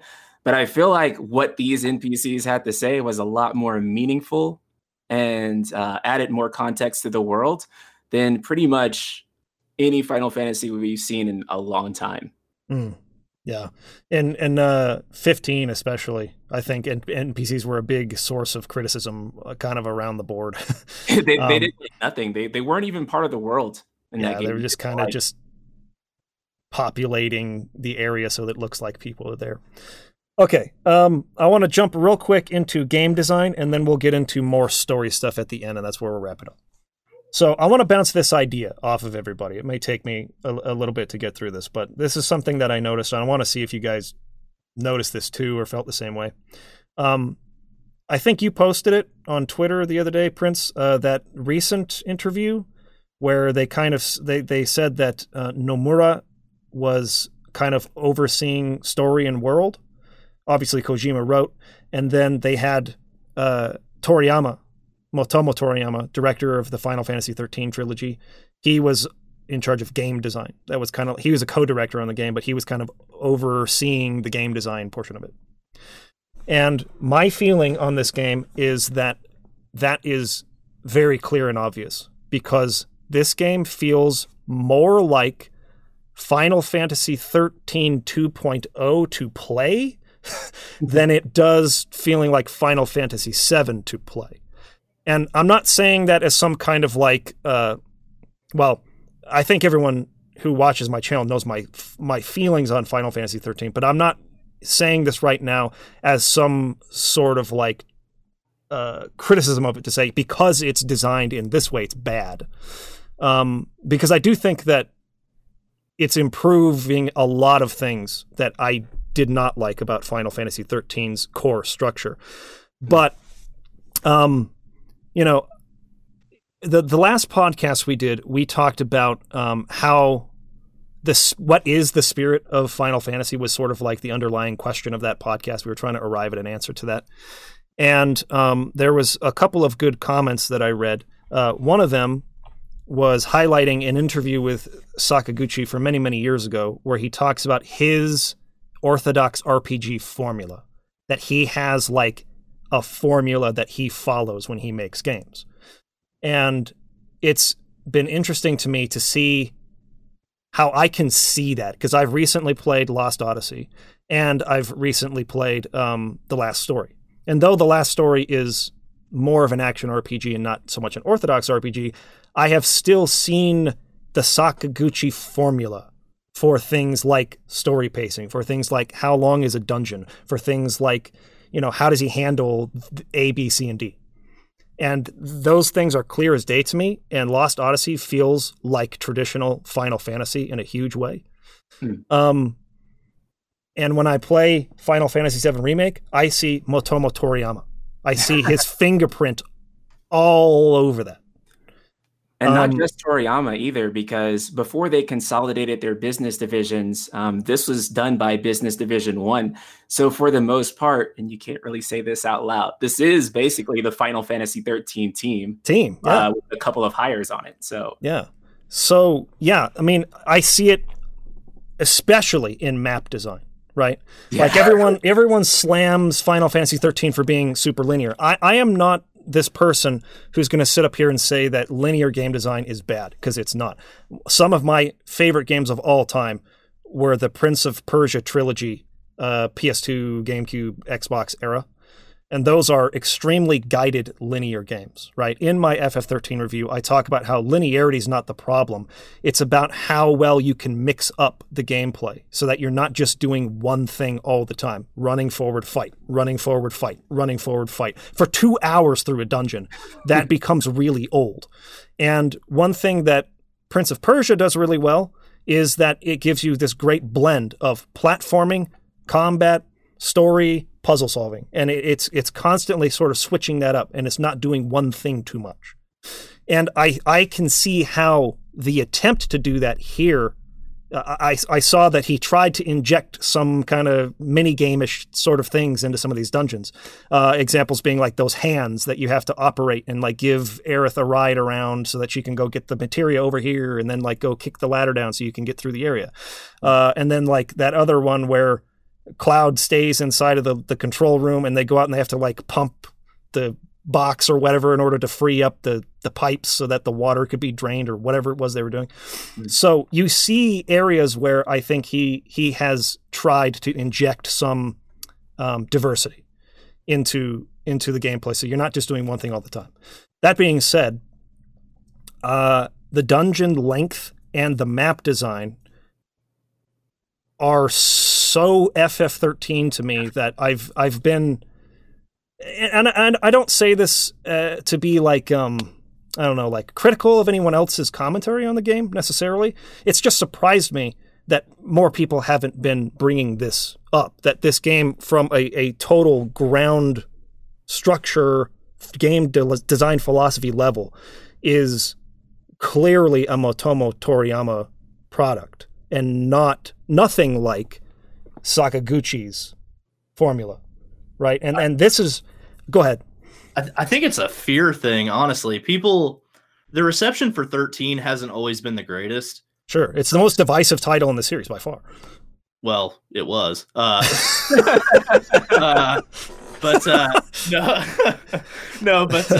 seriously though, like, I think so many people are afraid to compare it to 13 in that sense, because with 13 not being the most well received, and being divisive, you don't want to, even anything that's 50-50, it can be seen as a negative. Mm-hmm. And I think when a lot of people talk about remake, they don't want to associate it with 13, even though pretty much a lot of the team on remake is 13's team. But it's that negative perception that 13 got that I think, even creators like myself and Prince, it's just not something you bring up because of that. Because the connotation will be seen as negative automatically. Well, yeah, the stigma of 13 will be seen negatively if you compare it to any other title. Sure. But like one thing that really stuck out to me too was the insertion of so many dungeons that were at least an hour long, some longer. Like you have the lead up through the corkscrew tunnel, just going up to Sector 5, followed by that underplate sort of dungeon where you're going around like switching on lights and diverting power and just trying to work your way into the reactor at all. It's like I didn't measure this one, but I think it was pretty close to like an hour, 15 minutes to get through those two sort of mini dungeons. Those were new, added, that weren't in the original. Then you have... It's 5 hours between Don Corneo's mansion and the plate and the pillar. Yes, I was about to get to that, right? Because the 2-screen sewer section of the original game, literally 2 screens. You have the area you land in where you fight the app's boss. You go to down a ladder to another screen, and then you go up and you're in the train graveyard. That's an hour-long dungeon now. And then the train graveyard, while larger screens, was also only 2 screens. And those were very open, and there was lots of treasure to get, and you'd fight a lot of battles in between you're running around on those maps. But I would say the amount of time it takes to get through train graveyard on a relaxed playthrough, maybe about 15 minutes, 20 minutes tops. A lot of the reason for that extra padding, though, too, is because the significant amount of time that it takes to create those assets now, they feel like they have to utilize them more often. And so you do kind of get that artificial padding a lot of times. And there was someone who brought that up on Twitter to me yesterday, where it was like, well, why do they feel like they have to pad the game this much? My conclusion is probably a little more cynical in that they're trying to find a way to justify selling the game that only has Midgard. They don't actually have the content to fill that game to 30 or 40 hours. So they're trying to pad it so that it will feel justified. His conclusion was when you spend that much time creating assets, it makes more sense to create a larger dungeon or experience using them. Go ahead with what your point was going to be, though, Pat. Those are two of the same thing. I deal with this every day. Art is 70% of our costs. Yeah, I mean, in art, like, you get blocked by art. Artists get blocked. You have to create. And assets creation is just a huge focal point on any game production. You often are waiting for that, and the project will just simply slow down. I mean, but when you get something as intense as Final Fantasy VII, right? You have to do a concept, you have to do a render, you have to do a low poly, you have to rig and then light, and then test, and then debug, and you have to have graphics programmers. Like, my programmers on my mid-market indie games do everything. They make the gameplay, they make the assets run. We use simple prefabs. It's very simple. But Final Fantasy VII Remake has an entire team just dedicated to programming the way that monsters are animated. And those people are expensive. And they always have been. They were expensive in Final Fantasy VII Original too, but there were just fewer of them, and there were fewer polygons. And there was just less technology. You didn't have to have licenses for 5 or 6 different programs. I mean, sometimes you have a program to rig, or a program to make, render, rig, and light. Those are all different programs, depending on what your workflow is like. And just having people who are experts in those things, you might need a person to do each of those. And you might need a person to do each of those for both characters and environments. So, yeah, game development has gotten expensive. unsustainably so. I think we're going to have. Oh yeah, I think it's totally ballooned out of control, and you know, with the way that devs are overworked too, right? This was a point somebody brought up, and it's so true with the stories coming out about how CD Projekt Red overworks its staff, how Naughty Dog overworks its staff. It's just the crunch is so insane, and people's health is jeopardized because of it. But like that business model has got to change at some point, because I think you had brought this up earlier too, Pat, with the original game, FF7, was for its time the most expensive video game ever produced at $45 million. You adjust for inflation, that's getting into the realm of like 75, 80-ish today, right? This game, I guarantee, was 150 million plus, somewhere in that range, like way, way, way more expensive to make, even than the original game. And the Japanese credit market in the 90s was much better, too. Yeah, there was sure. a lot more money flying around until about 1997. So they could make... And then Square Enix had this gold standard reputation. They had nothing but hits. So everyone was willing to underwrite them. Not so much anymore. I mean, like, you can't... Like, CD Projekt Red, right? They got... For Witcher 3, they got a massive amount of funding. And another good example is Red Dead Redemption 2. Who wouldn't write them a check? Yeah.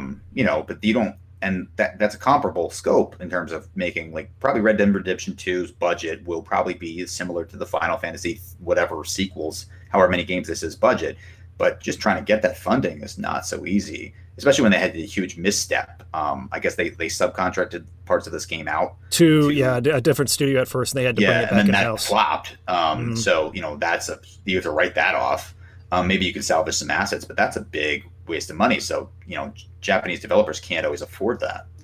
Yeah, and then, you know, even if they were to sell exactly the same number of copies of Final Fantasy VII Remake as they did the original, their profits would be way, way down just because of the totally ballooned costs of... Oh, they'd lose money. Oh, yeah, for sure. So the decision to make it into multiple games starts to make a lot more sense.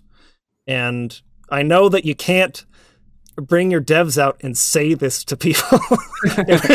Destroy your marketing, but, like, you know, at least I just hope that people, in discussing some of this quote-unquote padding that we're seeing in the FF7 Remake, we can understand that there has to be some motivation there in terms of but I guess where I struggle with it is that this was Yoichi Wada's entire, like, philosophy and conundrum with the business model of Squaresoft. He was like, why are we not making sequels to games we've already created assets for? We spent all this time making a game engine. We spent all this time making all these assets. Why are we not using them again to quickly turn something around? Philosophy. Those things have become DLC, right? Witcher 3, lots of DLC. Sure. Lots of expansions. Skyrim, lots of DLC. Yeah. Because once you have that engine and those assets, you need to monetize, because the $60 price point is a curse. People won't move beyond it. Yeah. It's roughly the same. It's roughly the same cost to buy a new video game today as it was in 1997. It was $50 back then. It's $60 today. You know. And imagine trying to buy a car. If you tried to buy a Toyota back then, it was a lot cheaper. Yeah, for sure. So, anyways, I'm not sure where I'm going with this. Let me return to the FF13 comparison. Got a little bit off on a tangent there. You know, you can see in other areas too, just in general pacing, scene direction, the stagger mechanic being a big part of the battle system, things of that nature.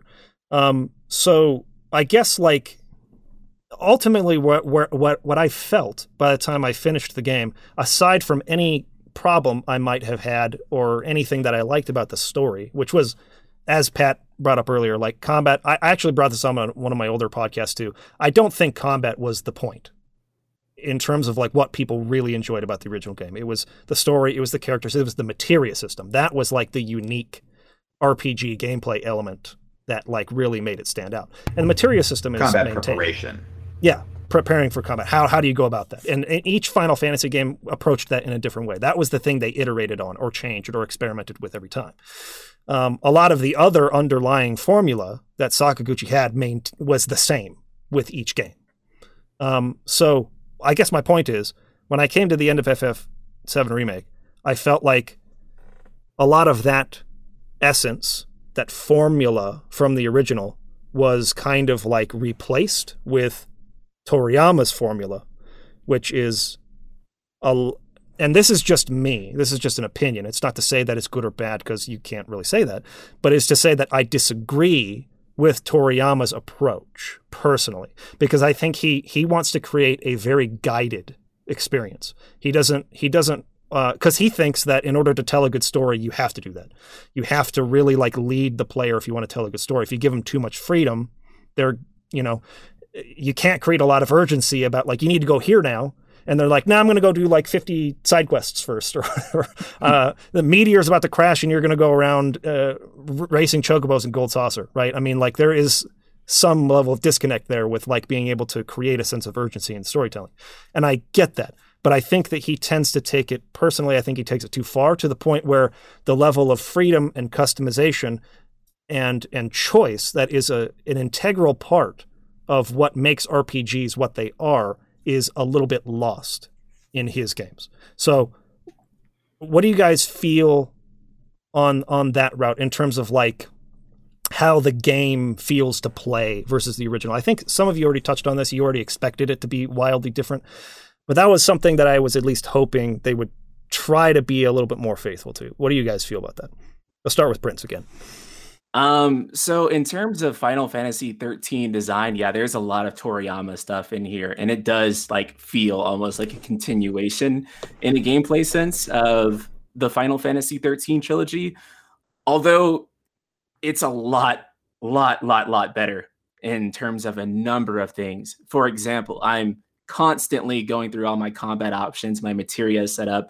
My materia, like which materia that I'm using is changing constantly. And I view that as a very good thing because the game is constantly mixing things up in terms of variety, in terms of enemies, in terms of strategies that I have to employ, which is something that I did not necessarily feel with 13. Once I had my paradigm set up with the characters that whichever chapter that it gave me, I was pretty much fine. I never was at the point where I feel like I was maybe defeated in one match and then I come back, I fight that battle again, and then I won. It was usually a matter of grinding out the Crystarium, using one very specific strategy and winning each battles. And here there is so much diversity. And I think the reason people don't approach this or aren't offended by this in the same manner that they were with the 13 trilogy here is that, one, the characters are good. I love Cloud. I love Tifa. I love Aerith. I love Barret.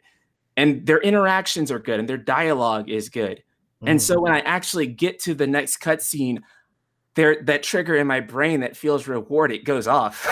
Sure. Whereas it didn't go off in Final Fantasy 13 because I would have the characters groaning about Lassie and Fal'Cie and all these other very abstract terms that walking tropes.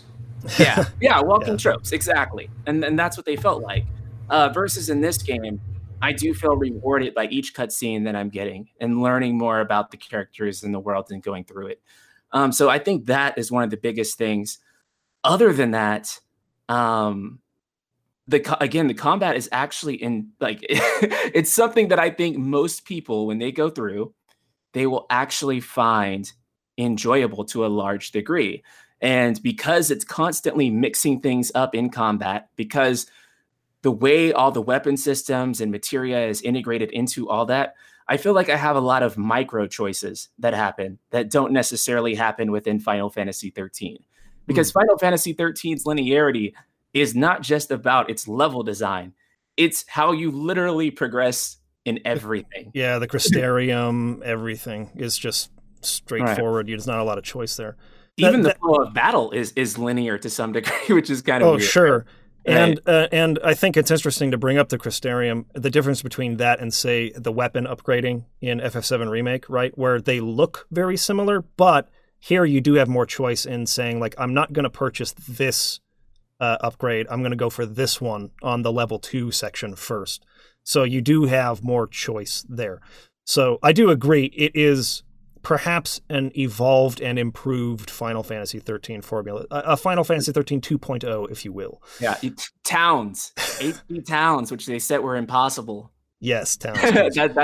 That's another thing too, is that Yeah. you do get to these incredible locations like Wall Market, which was handled fantastically in this game. In between these dungeons that are somewhat long, this is probably somewhat controversial to say. I feel like the game's pacing would have been incredible had the game been about 10 hours shorter. I agree 100%. But I think it would have been a way better game if they had just cut content. You know who agrees with that? Hironobu Sakaguchi. And so I'm in the minority, especially in the JRPG community, where I will almost always prefer a shorter game to a more bloated one. I am 100% on board because Chrono Trigger is my favorite game of all time, and there's literally not 1 ounce anywhere of padding or filler. Everything is meaningful. Every quest tells a story. There's nothing that is nothing in that game that needed to be cut or doesn't feel like it belongs whatsoever. Also, we all have jobs now. Yeah. I thought Nier Automata was really good at that too. Yes, absolutely. 20-hour game. One of the best stories, period, that I've ever been. I think 20 hours is like the freaking sweet spot. I know that all of us are in the minority because RPG players seem to love 100-hour experiences, but it's like, dude, most of that is just repeating. Like, The Witcher 3 is my second favorite game of all time, and this is the only reason why. Like, it's the best I've ever seen at repeating certain kinds of content and trying to make them meaningful because the questing is absolutely spectacular in that game. It's the best questing of any game I've ever played. But you are essentially repeating the same types of things over and over and over again. This is a big, just overall criticism of open world games in the modern age, where you have icons that indicate, okay, this is this type of thing, and this is this type of thing, and they repeat it. They to create maybe 5 or 6 different things you can do, and each of them has like 30 iterations of it spread across this giant map. And so like you turn what is essentially 20 hours of content into 100 hours of content or more just by doing that. And so like, yeah, I prefer to really cut down and trim it so that it's a really focused experience that's in the 20-hour range than doing meaningless busy work for 100 hours so that I can level up enough to actually fight the final boss. Like, you know what I mean?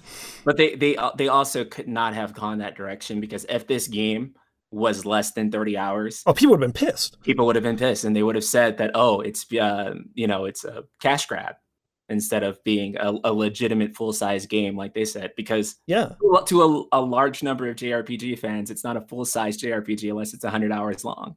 Yeah. And I'd rather not play a game with so much I'd rather just get to the meat. For sure.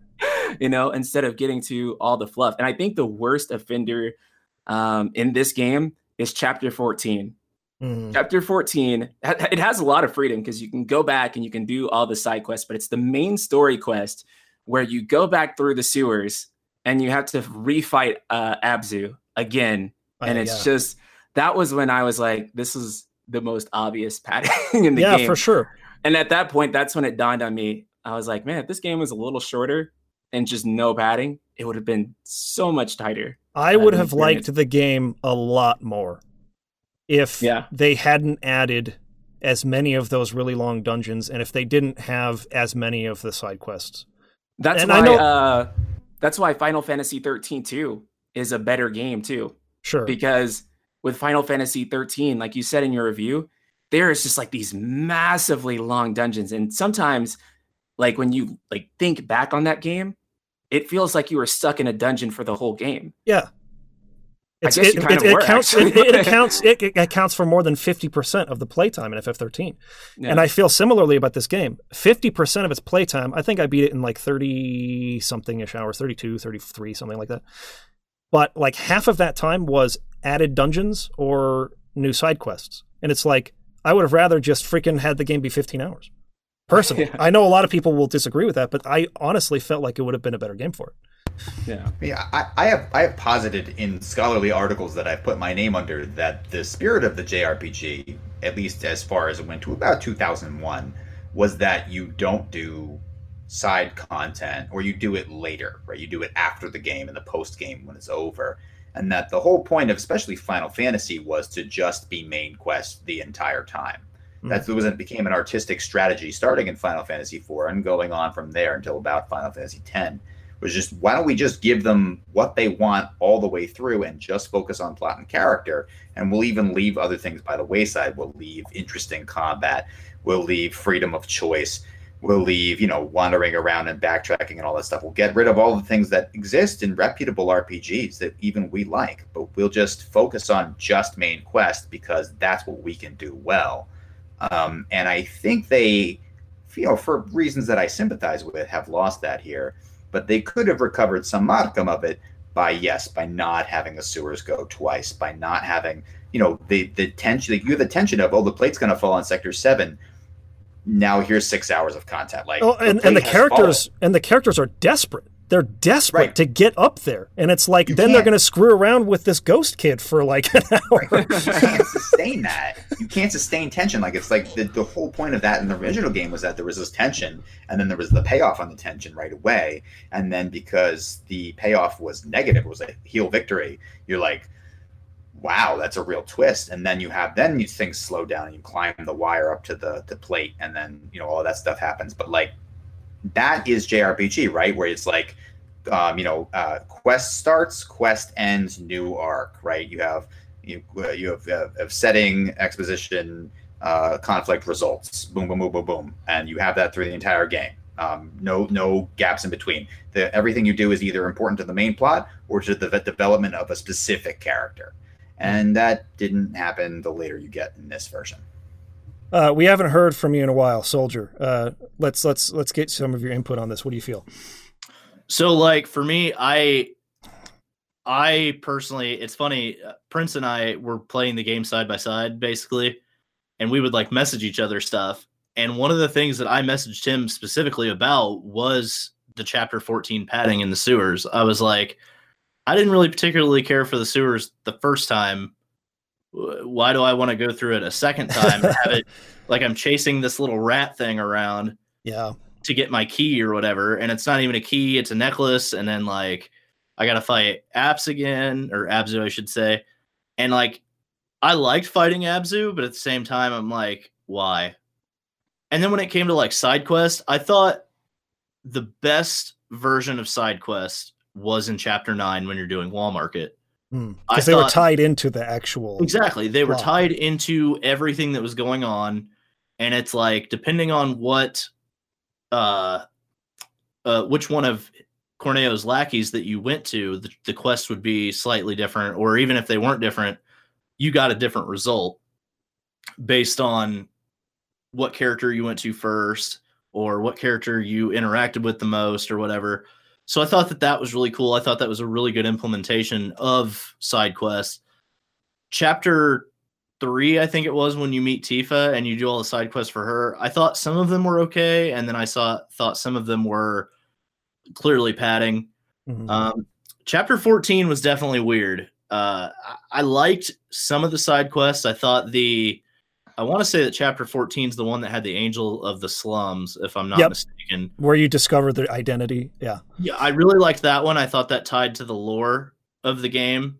And it actually did pay off in the end, I noticed, with the whole Marl and everybody rebuilding Sector 7. At the end of that quest, they tell you, okay, well, the tiaras are going to be sold for money to help, with all this stuff. And I thought that was really cool. I thought that was a good side quest that actually tied into the lore of the game. And when the side quests did that, I thought they were great. When they didn't, and they were just kind of like, oh, go kill this rat, that's where I kind of was like, well, that could have been taken out, and it would not have affected my, opinion on the game. Sure. There was a rat somewhere in a side quest. It was called it was not just Doom Rat. It was like an apocalypse rat. Does anyone remember? I can't remember the term. I want to say it was like a rat. Yeah, was it not? Oh, I thought it was. There was a were-rat, but there was also something like something more sinister, and I was just like, did that just happen? It was like a Doom Rat or Apocalypse Rat or something. I think it was just Doom Rat. I think it's the first time you do side quests. Yeah, because it's just like Doom Rat. That's funny. Like Doom Train, Doom Stalker, Doom Rat.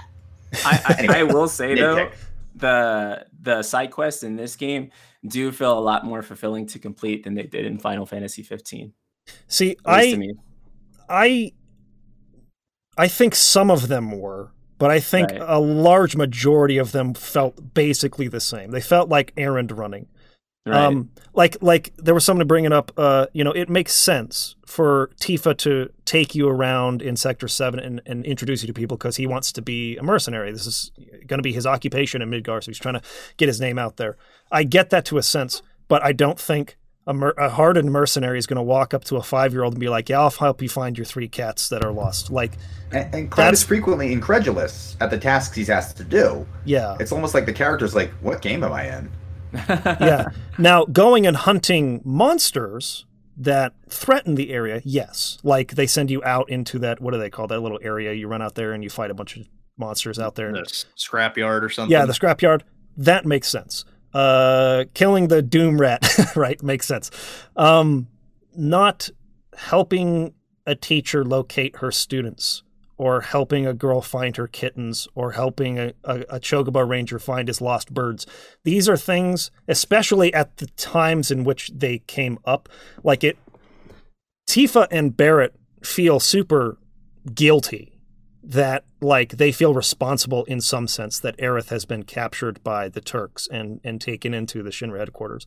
And Tifa turns to you and says, look, I know that this is really important that we, go after her, but we should really stay here and try and help people as much as we can with rebuilding after the 7 sector plate fell. And it's like, okay, if it's on the way type of a thing, and I can sort of see that because, at least in this game, they introduced you to a lot more NPCs in Sector 7, right? It's like you got to know more people there. So, like, you'd have a greater attachment in theory to them and want to help them out along the way. But the actual quests they came up with felt, in terms of urgency or importance, so far down the totem pole to rescuing Aerith that it was like, and I get that they're optional. You don't have to do them. But in the way that the game's leveling is paced, in terms of your character's growth, there's a lot of stuff you're going to miss out on. Materia and chances to level up and things of this nature that you're not going to get if you don't do those quests. And you're going to feel behind a bit, in my opinion, if you don't do them. That's not to say it's impossible to beat the game if you don't do them. But see, I love Chadley's side missions. I thought those were really good because they tied into the combat, they tied into leveling, and they actually taught you how to play the game better by doing those certain tasks. So, like the stagger mechanics, you learn how to stagger different enemies better because of Chadley. Serves as like a tutorial of sorts. Yeah, and then like the VR missions, I thought the VR missions were really cool. And you did get some really, really good rewards, like limit breaks and really good materia to use for later in the game. And when they did it in that way, I thought the side quests were really fantastic. They felt optional. And I guess when you saw the side quests in the other chapters, even though they were optional, the presentation of them didn't feel that way. But when it came to Chadley and the VR battles and Corneo's Coliseum, it just felt like something you could go do if you wanted to. And if you did, you got really cool rewards. But the other ones almost felt like forced side quests, if that makes sense. Sure. Yeah. Before we jump over to storytelling, I want to talk about the combat for a second, because it seems like you guys, all of you, have been really impressed with it.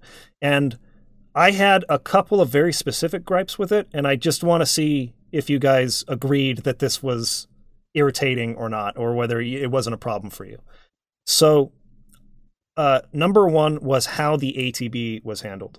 I have been fascinated with the concept of a hybrid system that gets both the controlling a party of characters right and also the exciting rush of like real-time combat from an action game right.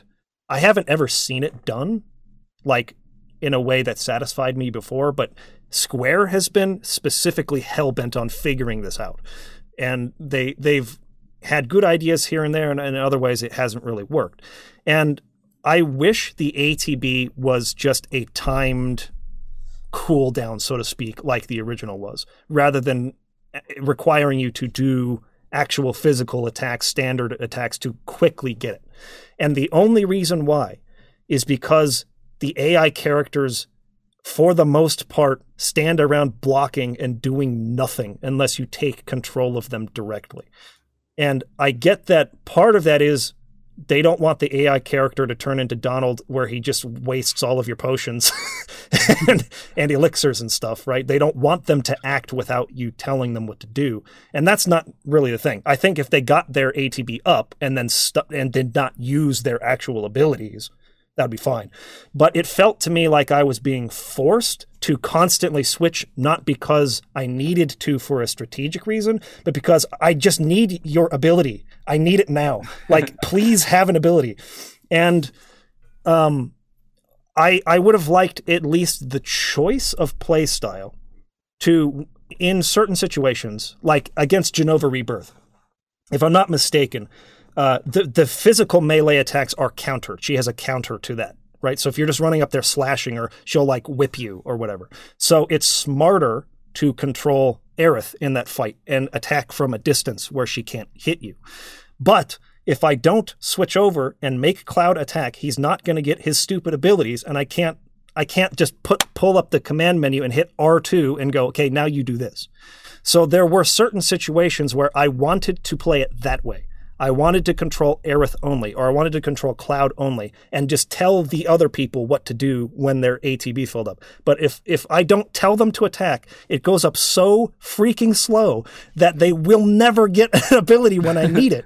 And so I felt a little bit forced into a certain playstyle this way, and I would have rather had more choice there. Did that bother any of you guys at all? Go ahead. You first.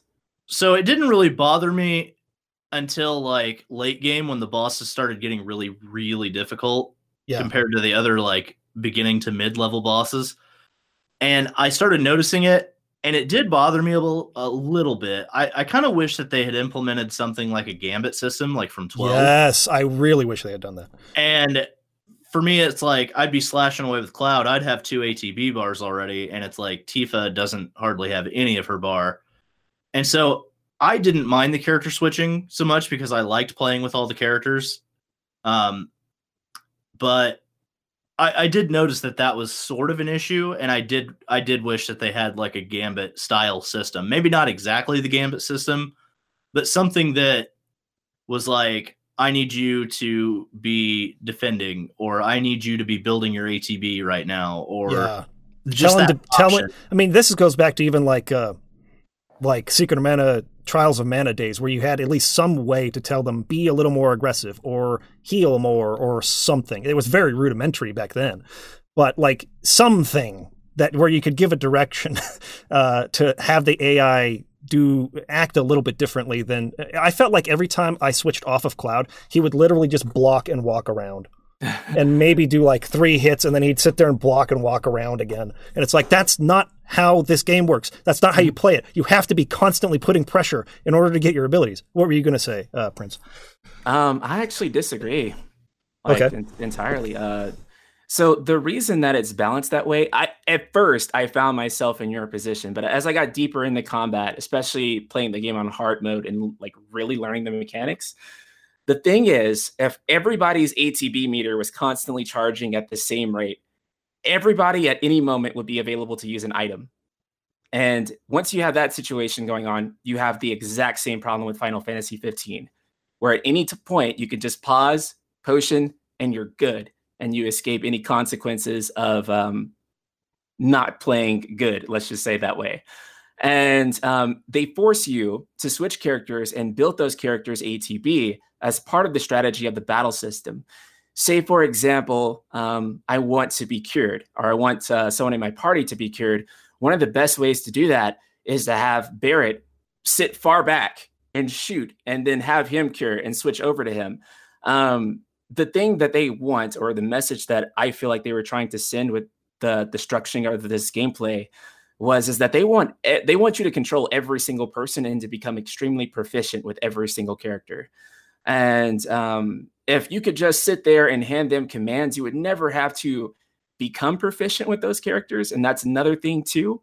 But like you said, it would be nice to have the choice. But ultimately, I think if they did do that, you would have a game where you can either spam too many of your powerful options because your ATB charges allow you to do those abilities that are super powerful. And if everyone was charging those up all at once, you'd have this situation where like 5 seconds in the battle, you could just nuke everything, or you could always cure to full HP at any second. So that's why that they did. I think that's a fair point. I think that what I would have preferred to fix that problem is to just limit your resources, right? When you go to the little vending machines and you can buy ethers and potions and all these different things, they do have like, I don't know what they call it technically, those little sales where it's like, you can buy 3 of these for 100% discount or whatever.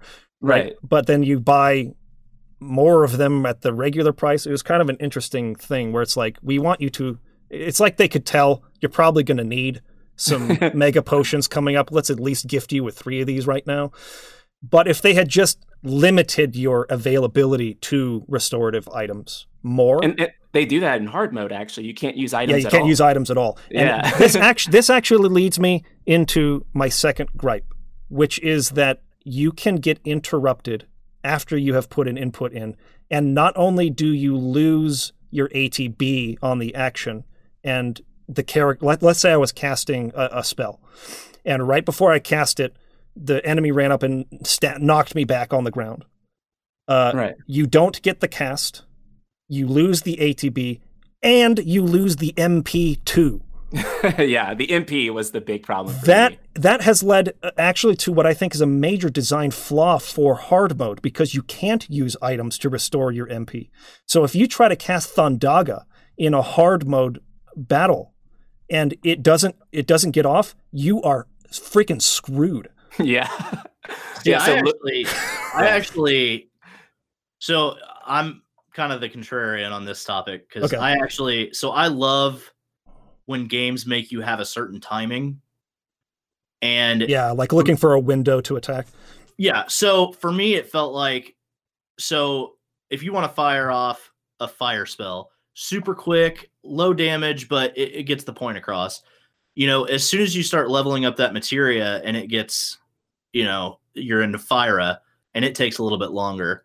So, you know, if you're fighting a fast enemy, you kind of have to, like the wolf enemies or whatever you want to call them, you know, they're a little bit faster. So that Fyra spell may not be as effective.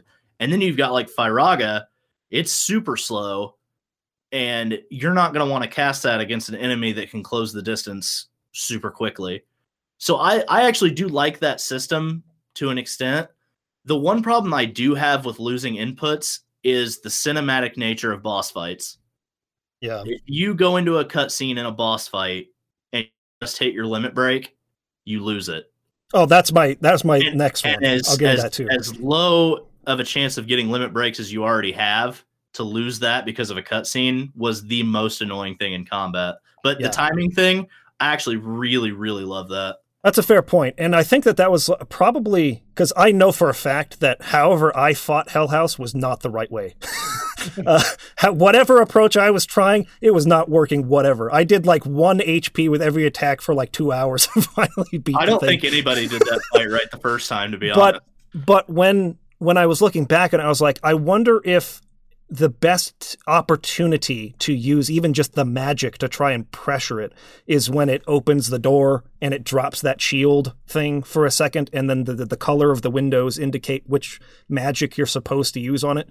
And the rest of the time, maybe you're just supposed to attack for the sake of getting ATB, so you can cast your regen and you can cast your cures and you can keep yourself fully stocked on MP, so that in that very small window of time when that shield drops and he sucks Cloud in through the front door, you can finally like use some magic to get him pressured. And then I don't know, I have no idea how to fight that guy the right way. I haven't really looked into it, but I think there is something to what you're saying in terms of the game is trying to give you windows of opportunity for now's the best time to try and use this attack. I think that's a good perspective.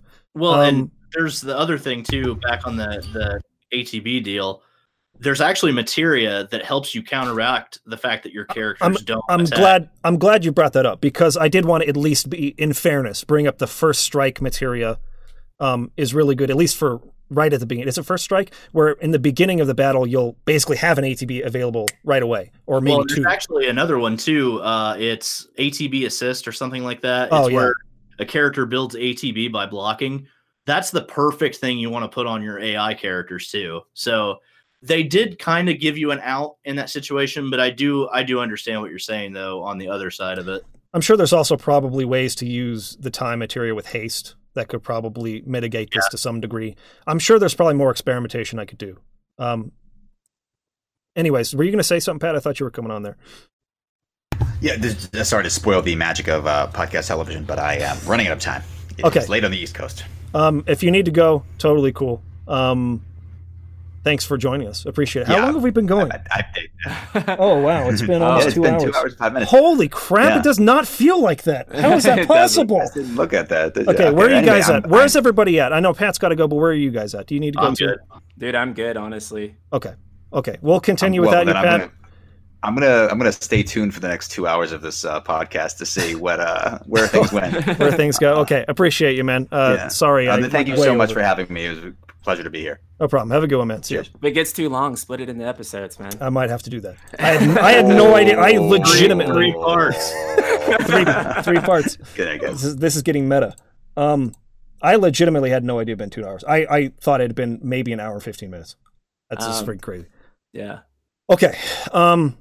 But going onto your point, Soldier, about the cutscene interruptions for bosses, this was possibly the most annoying thing to me in the whole battle system, and it's exclusive to boss fights. But they have phases, so you do enough damage, it goes into phase 2 of the boss fight, and there's a cutscene. You can't damage it while it's in the middle of the cutscene, and the stagger meter resets, which I just do not understand the purpose of at all, because like you work hard to pressure and build, and you're using the focus abilities and the right type of magic to try and pressure and stagger the boss so that you can unleash a bunch of damage, and then it's like you literally start to do that, and then cutscene, reset, undo everything. And this I have it's really funny. I was rewatching my playthrough of the Jenova Rebirth. It's Rebirth, right? Jenova Rebirth boss fight in the Shinra headquarters. Dreamweaver, is that what it's called? Yeah. Okay. The Jenova boss fight in the Shinra headquarters. I pressured it, staggered it, and I was literally about to start using all these abilities I had saved up. It breaks to phase 2 and resets the stagger meter. And I paused, and I was like, I'm so sick of this happening in every stupid boss fight. And I just took a breath, and I was like, okay, let's do it again. I went back in there. I got my limit breaks. I saved them. I saved them specifically for when it was in stagger mode. I staggered it again. I clicked on my limit break to initiate it. Cutscene, break, reset the stagger meter, total waste of my freaking limit breaks, total waste of my ATBs, reset again. I paused again, and I freaking just got up and I just walked out of the room. I was like, I cannot freaking believe that happened twice. Yeah. In the same fight. And it wouldn't be so bad if you knew when the next phase was going to happen, if you had any sort of indication. Yeah. So whenever I was doing on hard mode, that was not an issue. But when it was my first blind playthrough, and I had no idea that these bosses had phase 2 or phase 3 to them, and it would hard cut me off, then that's when it sort of became a really big issue. Yeah. And then in that same fight, the Jenova fight, when all the tentacles pop up around, right? So you have to go cut them down, and she's immune to damage until you do that. My attention, my camera was taken off of her because I was running around cutting these things down. And then she does that move where it's just like, wah, you're all freaking dead now. And I couldn't see the visual cue because I was, the design of the fight has you running around focused on other stuff. So that boss fight included 2 times of being interrupted and losing ATB, losing my limit breaks, and then a one-shot kill on the entire party that I could not have seen coming because I was not looking at the boss. So I was pissed. I was freaking pissed, and I became embittered toward the combat over these things. That being said, I still think this is the closest they've ever gotten at Square to nailing the hybrid of the two things. I think, like Soldier said, if they can include a gambit system, if they had if they had incentivized character switching not for the sake of getting your abilities, but for the sake of positioning, right? It's like, say in Xenoblade Chronicles, the backslash is more effective from behind and the side slash from the side. So you have to move the characters around the boss or the enemy in order for the moves to have more effectiveness. If they had something kind of like that, where it's like, I could tell Barrett to use big shot or whatever from the position he's in, but it's going to be more effective if he's behind. So I'm going to switch to him and I'm going to make him run around here to do it. I think that for me would have been awesome versus like, no, you got to switch or otherwise they're not going to get their freaking abilities at all. And you're just going to be wasting time. And the whole purpose of it is to like build up and get as many attacks, or special abilities in as possible to pressure stagger, and get into the flow of combat. So I think if they can improve those couple things, for me, I would have been 100% in love with what they did. And I guess canceling. That's the other part of it. I wish you could cancel. I really wish you could cancel out of a combo to block. Because dodging is almost useless in the game. A lot of the enemies track you no matter what you do with dodging. The fire will follow you. The Sahajins that jump up and land, they just track you anyways, so dodging's totally useless. But if you could cancel into a block, I would have liked that a lot better too. Same. I definitely agree on canceling into a block. That was actually one of my biggest criticisms when I was playing the demo. I was like, man, how come I can't cancel into a block? Yeah.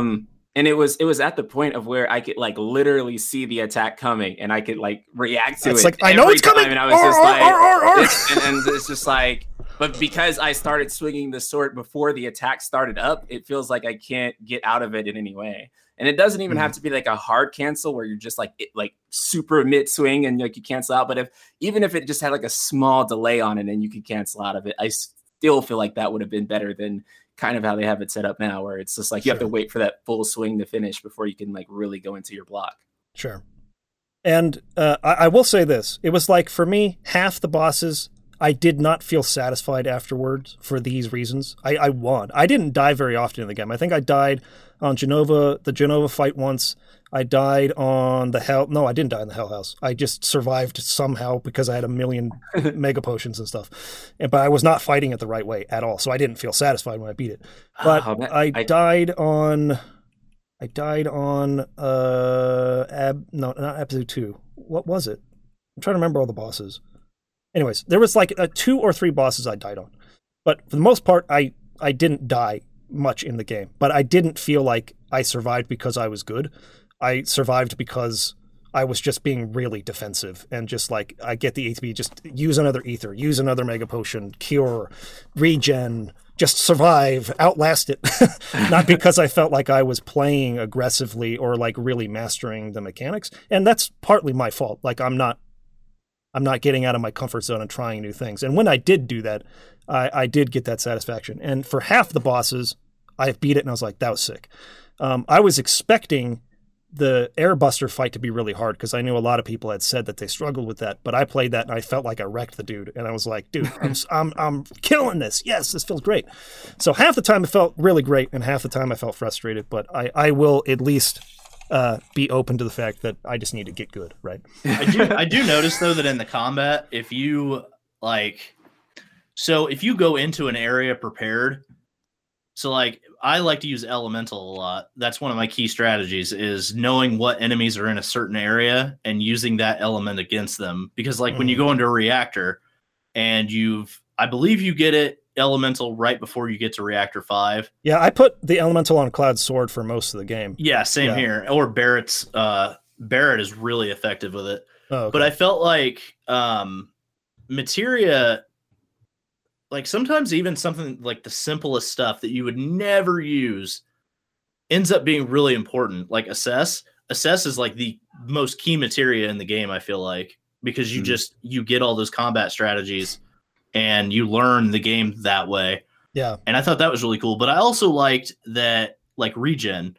I never used regen the entire time I played the original game. I think it's so helpful in this game. Oh, Regen's amazing. And there's a fight, Whisper Bahamut. Okay. Or maybe it's the regular Bahamut that you fight, but it's got like a Fury aura or something like that. And whenever you stand close to it, it drains your health. So all you have to do is cast regen, and it cancels that out. And it basically cancels that out. And that's like a key strategy in that fight. And I think that's one thing that I did really, really like about the materia system is that, you know, I felt in the original there were materia that I got just to say that I had them, but I never used them. Right. And it felt like with the limited amount of materia that you get in the remake, every materia could have a use or could have an important thing to do in remake. And that's what I really, really liked about the materia system. I agree. I think materia was probably my second thing that I felt like they did right with the remake. My first was they got Cloud right. Finally. Yay! Cloud is actually correct. Yeah. Number 2 was materia. Materia was, I think, really well utilized in the game. And the fact that you could add materia slots to weapons, like keeping the Buster Sword a relevant weapon through the whole game, is awesome. That's like a great change from the original, because it's like that weapon is literally, I think, aside from the meteor silhouette behind the title and maybe Cloud's hair, is like the most iconic symbol of Final Fantasy VII, and it becomes completely useless after like 2 hours of playing the original game, and you never touch it again. I actually made a video like 2 months ago before the remake came out talking about how excited I was that the Buster Sword was actually going to be viable for longer than 2 hours. Yeah. I think I literally used the Buster Sword 90% of the time. Oh, it's awesome. Because you could add those slots and it could improve and it could get better. And that's what gives me hope for part 2, is that can I bring the Buster Sword with me through every single part of this remake? Yeah. And that's one thing that I'm really excited about is that system made every single weapon viable, no matter what. Even the weird, wonky physical weapons for Barret felt great, and they felt like they had a purpose, and their combat was specifically tooled for that. So I thought that was really cool. But Barret actually has a funny thing that he does. If he's using a physical weapon, like his cannonball thing or whatever, he can actually still use his Maximum Fury, which is like the rapid fire, even with that. So I thought that those kind of wonky, cool things that sometimes the original had that, you know, and they're putting stuff like that in the remake. I thought that was kind of funny and cool. Yeah, I liked the way weapons were handled. I thought that was pretty well done. And the fact that you could use all of them in different, you could upgrade them how you saw fit. You could make choices there. You could choose if you wanted. I think for a while when I didn't have Aerith or Barret like available, I'm trying to remember. Anyways, I used Tifa with her magic gloves for a long time, and I made her my magic user, even though she's supposed to be like the hardest hitting melee character in the game, right? Like she hits harder than Cloud for the most part. But like the fact that she was viable, because I had paired like a high level magic with what is it? It's this game's version of all Magnify, where you could cast Firaga and it's going to hit all the dudes, and it's just like they'd all go into pressured like immediately. And it's like, oh my gosh, this is awesome. So now like it made managing mobs a lot better. So I think they nailed materia on top of nailing like the personalities of the main cast. That was one area that I think that they did really well. Well, and I liked that magic was actually, even if you didn't have Magnify, magic was actually AoE. Oh yeah. So like if you shot off a Firaga spell, if there was anybody within like a foot or two of that enemy, they'd get hit with it too, and you didn't even need Magnify. So I thought that stuff like that was really cool that they added in too. The only ones I didn't like, and it's not because the mechanic is wrong or something, but it's because of how you need to use them against flying enemies that move really, really far across the map, is how Arrow goes to a spot and then seems to erupt in that spot. So it's like the enemies need to be in. Ice kind of works the same way. Yeah, Blizzard does the same thing. You shoot the ice spell, and then it's like it sits there for a second, and then it bam, and anything in the AoE of the spell explosion, so to speak, gets hit by it. But if they move out of that area of effect, it's going to miss. And these freaking flying enemies that are weak to arrow just move so far around, and it's like, I can't hit you with arrow because you move too much. Stop moving. And I can't get up there because I don't have Barret in the party, so I can't shoot them from a distance. I'm just running underneath them, hoping that I can get underneath them and quickly jump up and hit them with one attack, and then I keep running. So there were some enemies, it's mostly those, but some enemies that, again, I've seen that maybe above anything else, the combat has been praised in this game more than anything else. And I had some frustration, so I just wanted to bounce that off of you guys and kind of get your opinions. I think you do bring up some good points. And I do know that to some extent, I just need to get good. What I tend to do in games is I find a strategy that works for me and I kind of stick with it until the game makes you change tactics. You can't do that in this game. You need to do a little more experimentation here. On that point, though, I do like that the game, even if you do get a game over, it feels like the game teaches you what you did wrong. Yeah. Even though like sometimes the game can be really difficult, I feel like they did a good job of balancing it to a way that it teaches you that, hey, I can't just go in full force. I have to be defensive, or I have to cast this kind of spell, or I have to do this strategy.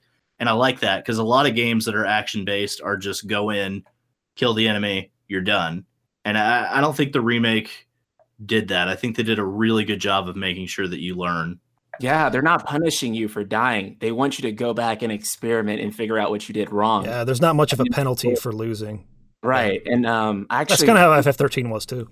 Right. And that was, it might be funny to say this, that was probably the best thing about FF13. I was agree. That whenever there was a hard boss fight, I could just literally sit there and just practice it all day until I figured it out. And that was actually very rewarding. Sure. And the fact that you have the level of depth that you have in this game, where you can change up things in a really serious manner, where as opposed to 13, you were very limited in what you could actually change and tweak about your characters. They were sort of fixed in the certain ways. And so to have that freedom here, where they just sit you right back outside of the fight and you try it as many times as you need to sort of learn it, and then making assess actually very useful. That combination for me was very good. Okay, let's move into the last thing I wanted to talk about here. And this is more story-related stuff, things they either expanded on or cut or changed or whatever, and how you guys feel about them. I'm just going to bring up a couple things. I liked the areas of expansion that I thought were good were moments like going up to the top plate and meeting Jesse's family and talking with Biggs and Wedge about her ambitions to be an actress and her struggles in her home life. The fact that her father was in an accident at a Mako reactor and is essentially a vegetable now. He's on life support. These were really good ways to endear you, most specifically to the Avalanche members, and expand upon that in ways that weren't in the original. So these were areas of expansion that I think were great, specifically because I knew what was coming up with the Sector 7 plate being dropped on Sector 7 and killing people. So they introduced you to a bunch of new NPCs, Marl, the land lady, all these different people in Sector 7 that you get to know. The little girl, you find the cats for her, a bunch of people. And I was like, okay, this is a really good idea. And then every single freaking one of these people survives the Sector 7 platefall. Like literally every single one. Yeah. And it's just like, it's like, dude, they erased all the consequence and all the power from possibly the most powerful moment of the entire Midgar arc. Arguably for me, it's the prison escape, quote unquote, in the Shinra mansion the Shinra headquarters where you follow the trail of blood.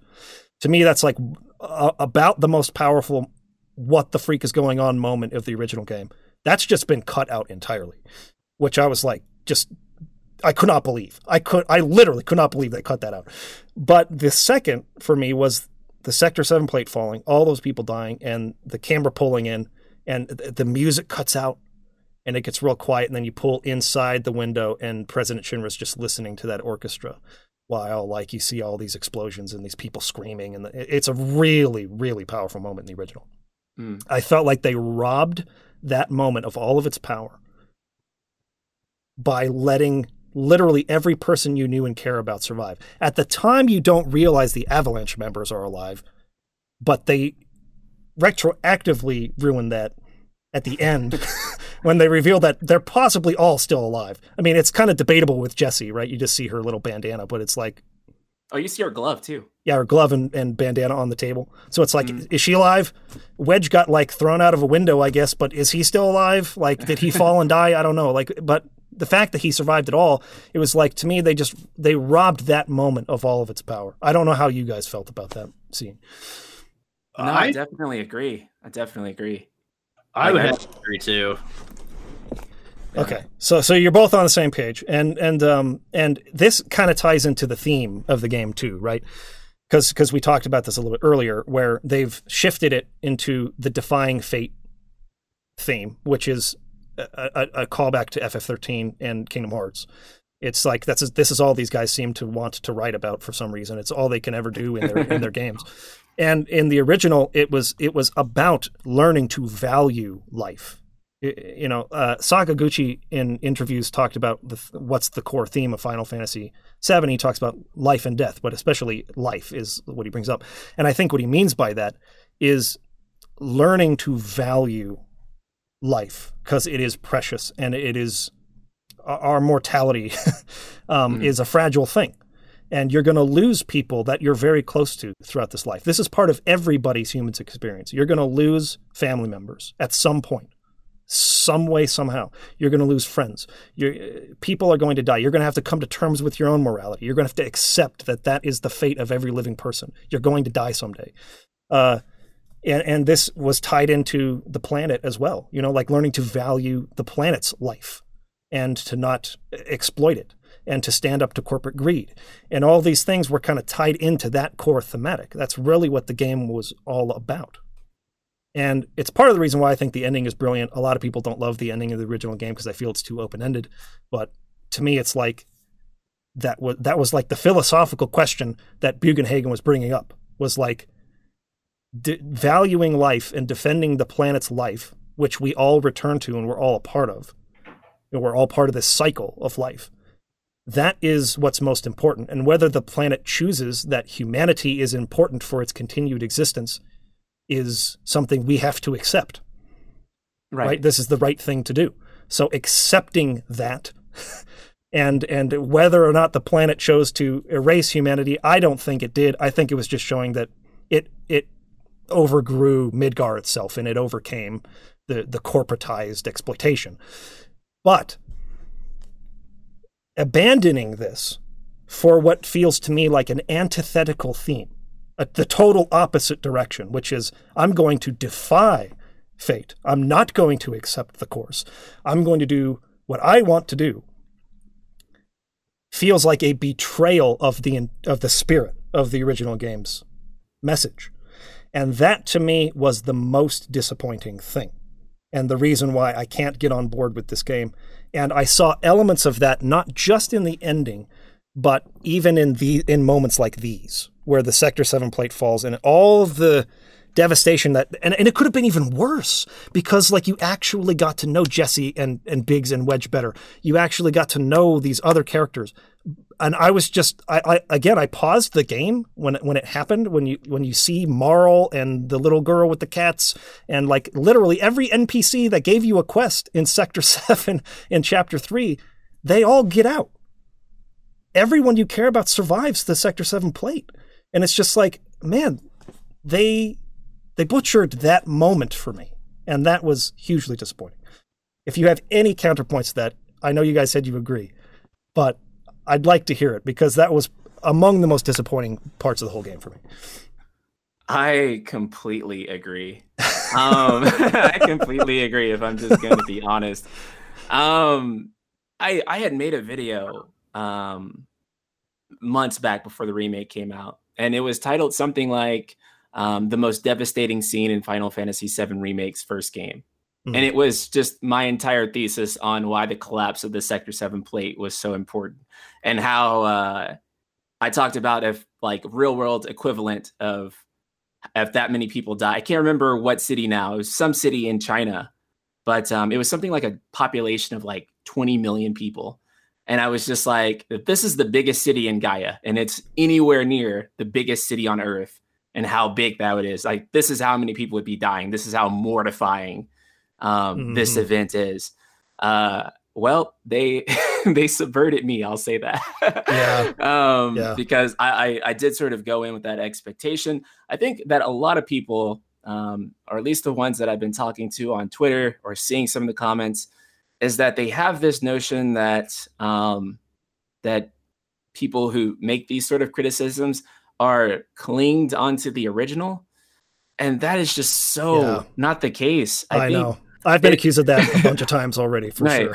And me and Soldier, that is just obviously not the case. Yeah. I mean, we've embraced change more than anybody. I mean, maybe 2 years ago when this game was completely missing, I was making videos about speculating on what I thought would be in there and how many things would change. And I was all for it. I thought that the people handling it, one of the battle planners for like Kingdom Hearts 2 and was going to make at least combat feel better. I was looking at the staff. I was like, okay, Nojima is returning and all that stuff is good. And so it feels weird to me that people think that because you're being negative on these certain things that you're necessarily just comparing it to the OG or clinged on to the OG. Some of the stuff is just objectively not good, or at least I feel that way. Yeah. So I guess it's subjectively, but like when you get into stuff like Fate and Destiny and defying that, I feel like you sort of counter some of the overall meaning in Final Fantasy VII that seems to, if anything, if you wanted to tie Fate into it, it would be more about accepting fate than defying it, or coming to terms than it is about not coming to terms. Yeah. So to have that there and be a center point about you don't have to ever come to terms with anything. You could just change the future. Yeah. I view that as not appropriate for any story or any good story. Mm-hmm. Especially since like the idea of destiny or fate isn't real anyways, right? Like there is no such thing as a predetermined course that we are all on that we have to follow. Right. Like we make choices every day. Destiny is a person, a corporation, a government. Sure. Yeah. Right. Yeah, exactly. Parents, it's expectation from a parent. It's that kind of thing. Right. I can see that. Right. But it's another human being. It's not like a force. Yeah. Like a deity or some kind of higher power, like compelling you on a course. Right. So, and on top of that, no one will ever know what their future holds. So you can't like defy the predetermined course. It just feels like a concept that is, I'll bring the term up again, kind of anime in terms of like, it's like popularity or use after you've run out of ideas. Right. And it's actually true of comic books too, like alternate timelines. Oh yeah, exactly. It feels, I always fall out of the comic book stories when they start diving into that. It's just like, I have no interest anymore because it erases all the consequences. If there's a consequence like Thanos snapping and half the universe dying, the answer is always time travel, go into an alternate universe. And it's like, then there's no consequences anymore. There's no stakes. You're right. What's the point? Yeah. I guess my thing is like, if you're going to change the consequence of one sequence, add in another consequence that is equal to or greater than that consequence. Sure. Yeah. Because make it look like it has a cause and effect. Okay, I saved all these people in Sector 7. Well, now one of the people from Sector 7 is now like a super villain or something, or a super boss or something later in the story. Yeah, it has a new consequence tied to it. It has a new consequence. And I think for me, the whole thing of fate and destiny, that was never really what 7 was about. And to inject that non-organically makes it feel forced, even if it was always there in the first place. Like, if the concept was there in the first place, it still feels forced because it's like, I see this going one of two ways. They're going to do the old bait and switch. It's alternate timelines and it's this and it's that. And then they're going to do exactly what the rest of the game is supposed to do, follow the course of the original, and it's just going to be this weird plot device. Or they're going to Toriyama and Nomura, and they're going to go completely off the rails using the 7 universe as the basis for what they want to do.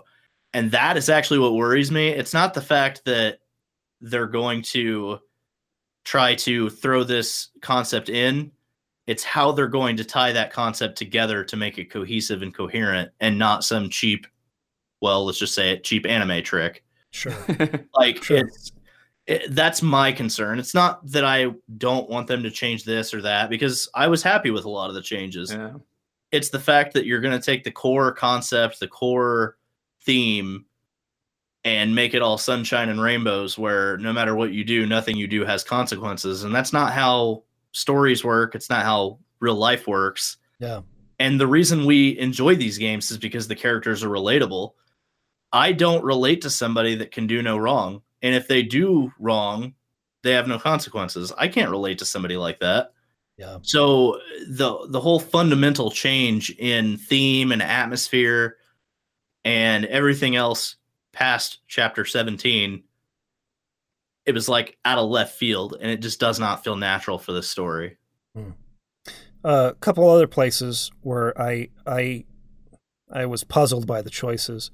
I made a video called The Magic of Final Fantasy VII's Plot Twists, which was making or drawing a comparison between a stage magician and the sleight of hand that they use to keep your eyes off of what's really happening in the trick, being like the key to the magic being like really cool, to what storytellers do in the fact that they leave a trail of breadcrumbs that are hinting at the twist or where the story's going, but not into such a degree. They don't point at it enough to where you can guess what's going to happen. And then when you get there, it doesn't feel contrived or arbitrary or like they pulled it out of left field. That's why a lot of plot twists fail, because it's like, what?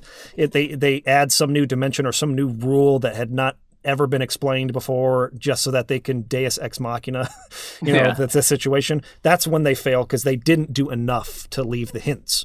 But if they point at the hints too much, you guess where it's going, and Final Fantasy VII, probably more than any other video game I've ever played, is the best at that technique, because they point at the fact, or they leave crumbs that something's not quite right with Cloud's story, or something's not quite right with him, right?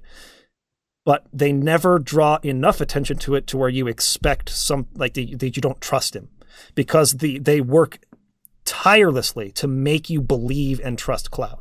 I thought it was really clever that Cloud gives the materia equipping tutorial at the beginning of the game. They always turn to him for answers. He always knows the insides and outs of Shinra and Soldier and everything else. He's like the authority on all this stuff. So that when you get to Calm and he explains what happened in Nibelheim, I just believe everything he says, right? That's the whole crux. And one thing that maybe it doesn't matter, because like we're saying, they could just completely go a totally different direction with the story. It's not really anymore. Like Cloud's motivation does not seem to be, I got to settle my past and find out what happened with Sephiroth. It's like, we have to change the future is now what their motivation is. But they have way more instances where Cloud has his little headache green tinted like memory lapse thing. It happens, I want to say, like at least 10 or maybe a dozen times more than it does in the Midgar section of the original. And they have characters point it out. Like, I think Tifa says to Aerith, or maybe the other way around, hey, do you think Cloud's okay? Like, what's going on? And it's like they are making it very clear and obvious. Something's not right with this dude. Something's clearly wrong here. And then Hojo says to his freaking face that he was not in Soldier. What are you doing? What are you doing? You are ruining this plot twist. What are you doing? Because it was a huge bait and switch. Yeah. It's like, I believe Cloud. Cloud knows what's going on. I trust him. Then it's like, actually, no. Sephiroth like completely pulls the rug out from under you and gives you this half-truth about the whole thing. And it's like, oh my gosh, is he right? And you sit there and doubt it. And you're like, dang it, I don't know. And it's in an RPG, it's like the equivalent of doubting yourself. Like, oh my gosh, am I real? Like, what's going on?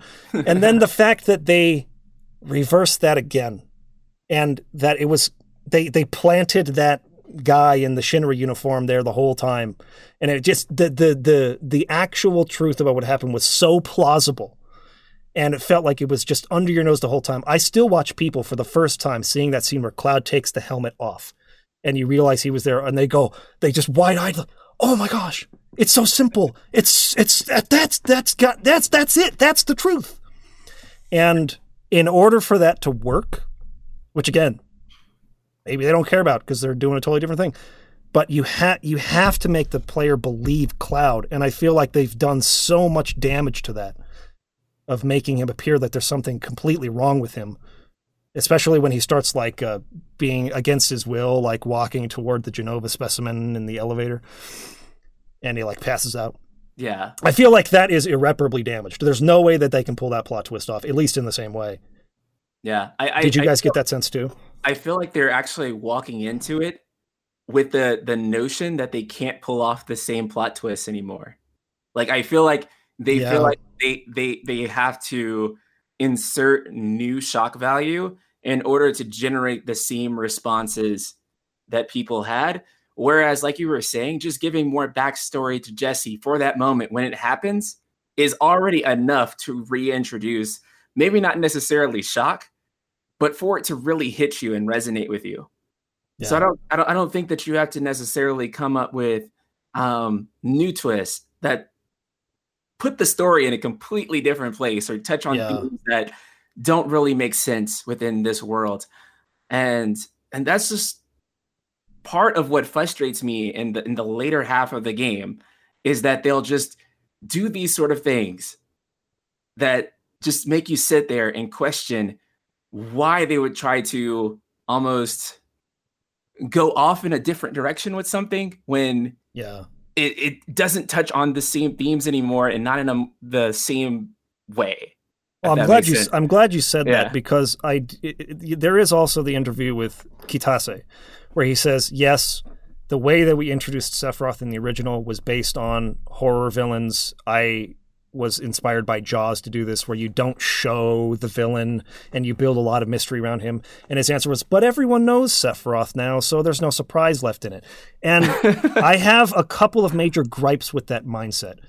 First of all, no, not everyone knows who Sephiroth is, because not everyone who is playing this played the original. I know so many people who never played the original game, and this is their first exposure to Final Fantasy VII. Same. And they're going to have no freaking idea the content. Just because I've seen a picture of Sephiroth online doesn't mean that I had seen him in trailers or in the manual of the game. That didn't ruin the fact. Like, people know what a shark looks like. That doesn't mean that they can't withhold showing you Jaws for the purpose of suspense. Right? So that didn't make sense to me. But also, people, when they buy... this is actually something I want to pose to you, too. Real quick. Just a real quick answer. Mm-hmm. Is how important is being surprised to you, to your enjoyment of a story? I'll let you go first, Alex, if you want. So certain things I like to be surprised about. Others I kind of like to know. But I do think the first time I experienced something like the original, where the plot twist, I don't want to know those things. I think that's super important to be surprised, because that is the whole oh my God moment. Yeah. As opposed to, oh, well, okay, that's kind of cool. I get it. It's not, that is your shock factor. That is going to be your selling moment. When people talk about your game, that is going to be your moment. And if you take that moment away with cheap parlor tricks, or, how they did with Hojo, where they pulled him away with Fate Ghosts, the damage is done. Now people will see, well, Hojo just said he wasn't Soldier. Hojo would know he's the leader of the science program. Yeah. So that part I didn't really care for, but I don't know if it was because of the twist or if it was because of the plot ghosts. But I do think it is important to be surprised, because there are moments that lose their gravity if you don't present them in a certain way. For sure. And now I feel like they're, in the last couple chapters, they've really sold themselves on that this is a sequel. Yeah. So plot twists the same plot twists don't matter to them now. Yeah, because it might not even happen at all. Yeah, exactly. So it may not, we may never have that reveal with Cloud. We may never have that, the plot twist with Zack. Zack may be our partner for some inexplicable reason. So here's the reason why I asked that question. Because, yes, had that moment been spoiled for me in the original, like, that's an irreplaceable moment. I'm actually a person who's very...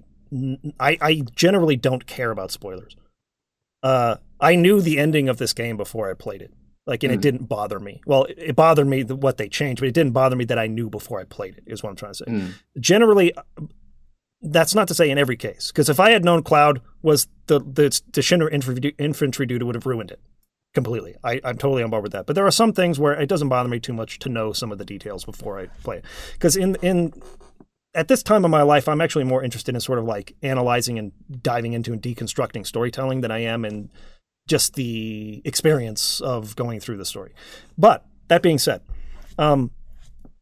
having already played the game and known this, is it more important to you to be surprised in the remake story so that it justifies taking away some of these plot points of the original that were like the crux, the most impactful, the most powerful parts?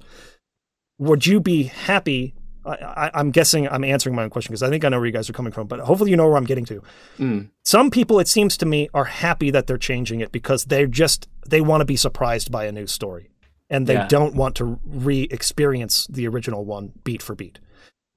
In my opinion, surprise is not as important as being faithful to the powerful messages of the original game, and re-experiencing those can be a really, really great experience too, even if you know where it's going.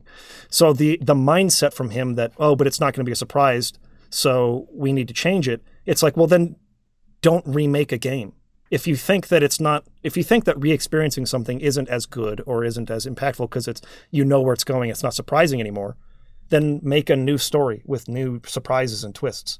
But the purpose of remaking a game is to, one, allow people who never experienced it before to have a chance to do that the way it was, or two, let people re-experience it because they want that. They want to see how... I can't even tell you how many people I saw saying, I can't wait to see how they handle the cross-dressing scene. Right. The fact that they knew there was cross-dressing in it didn't matter. They were still eager to see how it would be done here. Right. I was eager to see how the trail of blood leading up to the Shinra mansion would be handled, and they just took it out. I was eager to see what it would be like in this version to have Cloud take off his helmet and you go, holy crap, he was really there the whole time. That's possibly no longer even in the game. Right. And I don't get that. That's actually one of the scenes I'm worried about. It's the Nibelheim reactor incident. Like, how are they going to do that? Yeah, how is that going to be presented in a way that's like shocking?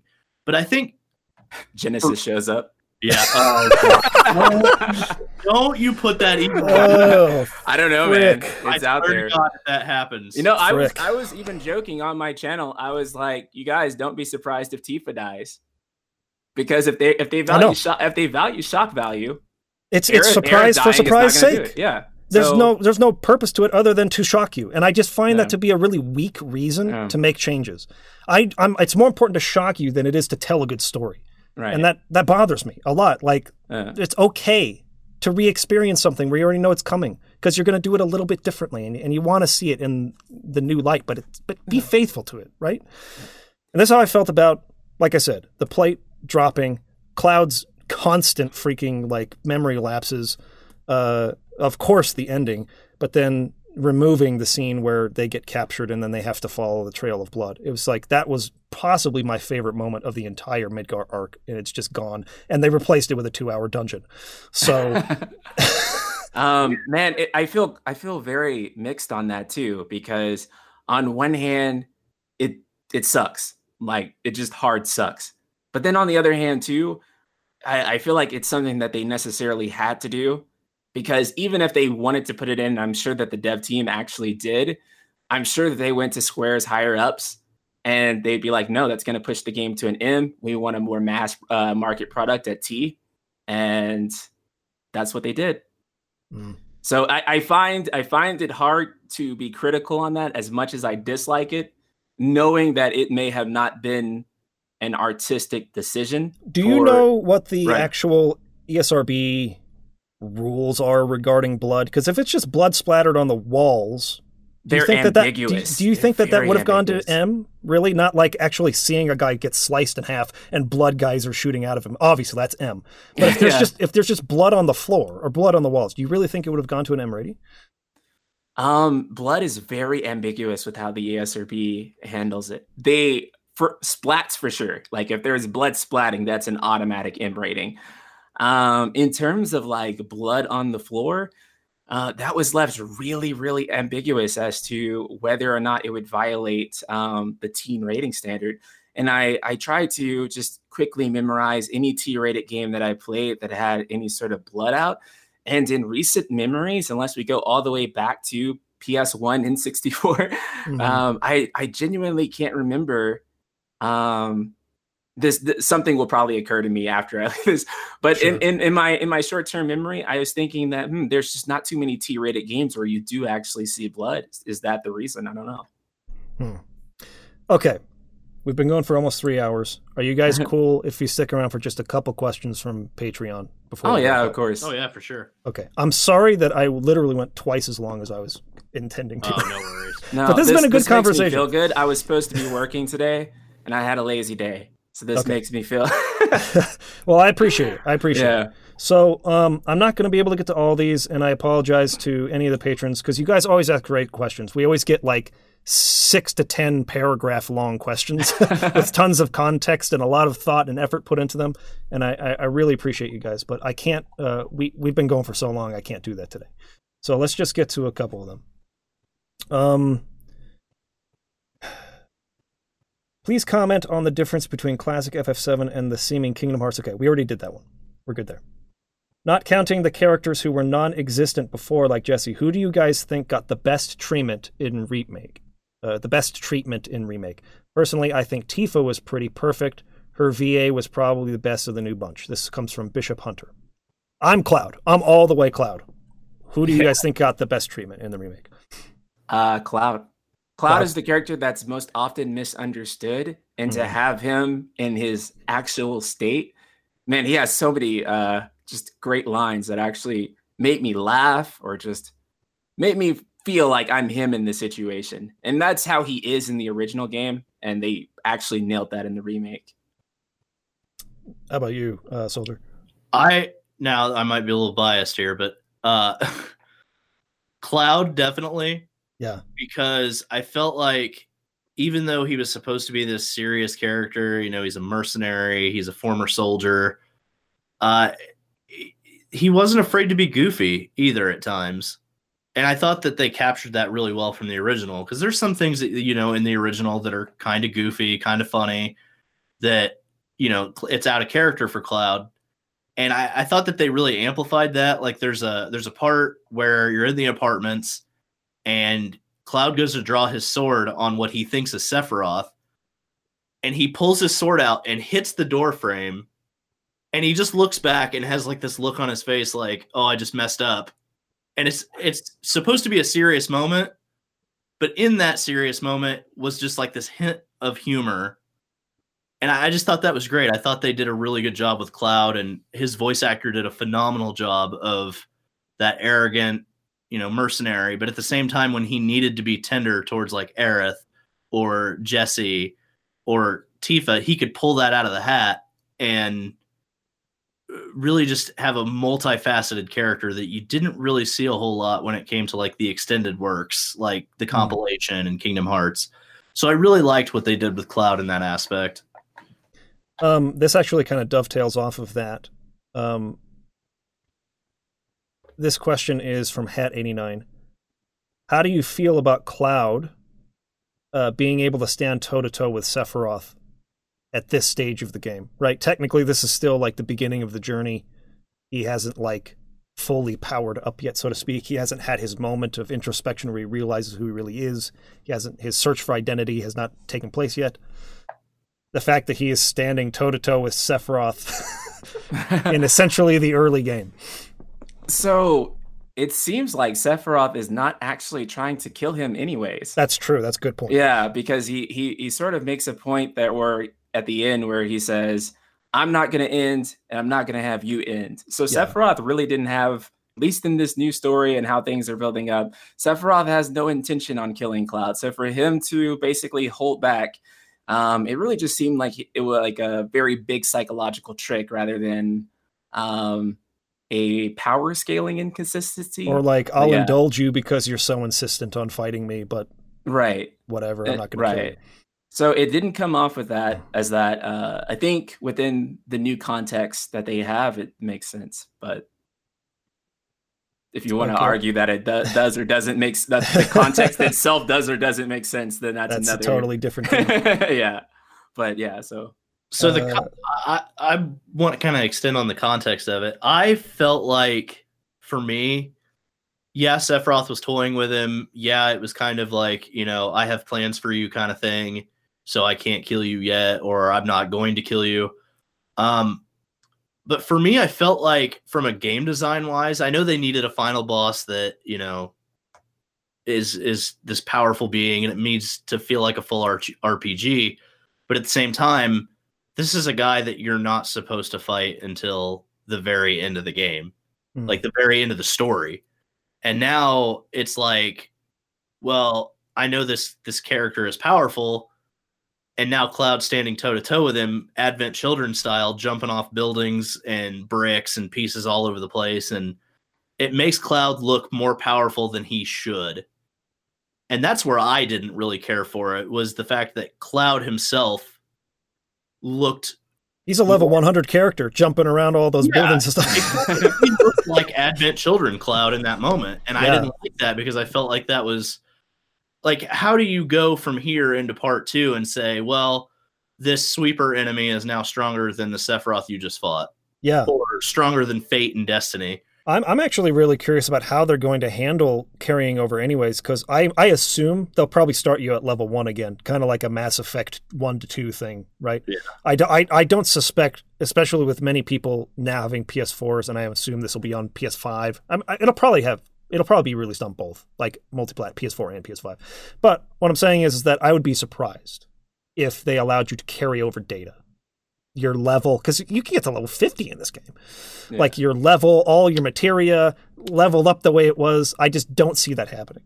So the fact that Cloud is essentially a level 100 character in the cutscene, a level potential 50 character while you're fighting this boss, with level 3 magic spells that you didn't get until late game in the original, that you have literally at the beginning of the story. I am very curious as to how they're going to parse that, how they're going to make that make any sense. I actually have a theory. So, have you played the new threat mod for Final Fantasy VII?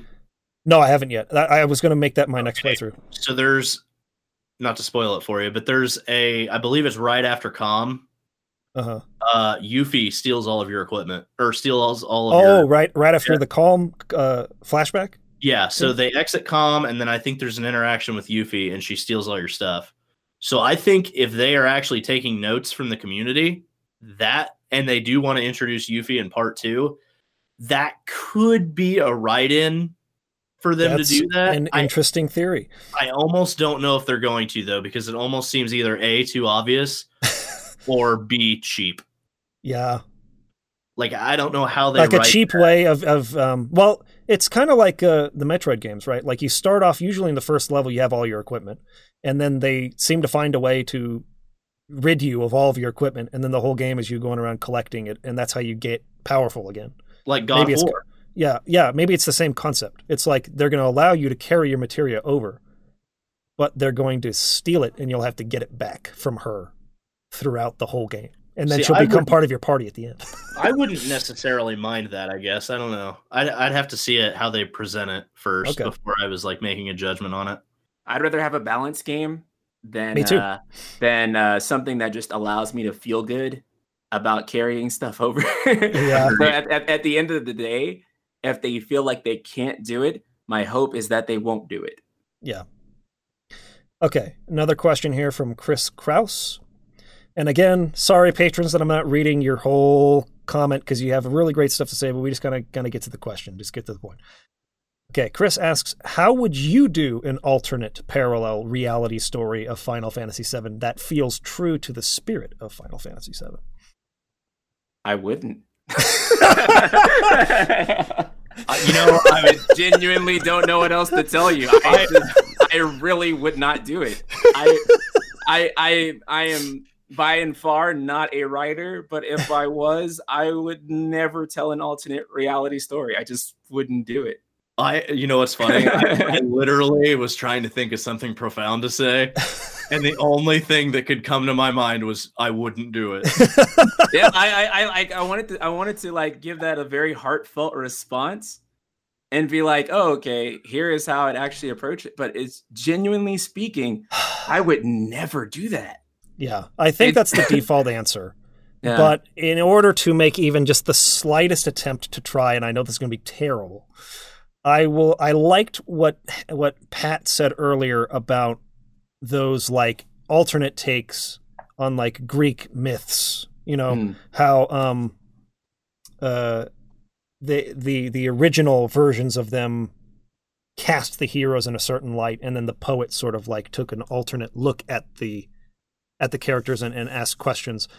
If there's a way to do it like that, where you can essentially have the same event happen, but you show it under a different lens that gives it a little bit of a different perspective, an alternate perspective that maybe changes the context of it in some way. To me, that would really be the only interesting way to do it, where you can at least examine the same themes, but like with additional perspectives or additional questions, rather than just erasing the original story and like taking it whatever direction you want. So here's actually a thought about, now that I've had a little time to think about it. What if the only way that I could see that possibly being a good idea is if with this whole fate and destiny and alternate timelines thing or whatever, alternate universes, let's say, show it in a way that no matter what, they'll always find a way for those things to happen regardless. So like, I don't want to use Final Destination, but that's the only movie that I can think of that actually, where they escape that they cheat death, and eventually it works out anyway that they all die regardless, maybe in different ways. But that's the only way I can really see them doing this alternate universe thing, where they can show like, here's the lesson you need to learn. You can try to fight it. You can try to kill destiny, quote unquote, but you're always going to meet that end somehow. Right. And like with Zach, so the big thing is that Zach might be alive. They emphasize the chip bag thing, that it's an alternate universe. Make it so that Zach still dies and has that emotional impact, but don't make it to where it's like this cheap, oh, I'm from an alternate timeline coming to tell you the future, or I'm coming to help, I'm coming to fight the boss fight with you, and then I'll go back to my timeline. Make it have a consequence, because by taking away a consequence, you need to replace it with another. Mm-hmm. And that's the only way I can think of to do an alternate universe that makes sense and actually is kind of cohesive and works with what you've got. And actually has stakes and conflict. Exactly. The way they're headed towards now, like you said with the Sector 7 plate, in the original, you didn't know how many people died. You just knew it was a lot. Now it looks like everybody survived. So what was the whole point of dropping the plate? You know what I mean? Yeah. Shinra just lost money. That's all. It hurt Shinra more than it hurt the player. Because as far as the player is concerned, anyone they cared about is still alive. So they lost the bar. They'll rebuild it. You know, they talk about it. Okay, 2 more questions. First one from Dude McGuy. He says, much of the game's controversy seems to be revolving around the twist of Sephiroth and the Arbiters of Fate. However, I'd like to ask the panel about the thought of bringing characters back from the death fake-out, quote-unquote, scenes, and how that affects the player's experience with the story in general. So I think he's referring to Barrett being stabbed and then coming back to life. So I do think that there are some parallels with other character deaths in that scene. So with Barrett, I think everybody knew he wasn't going to die. Like, I think that was just one of those things where like, oh, it's shock factor.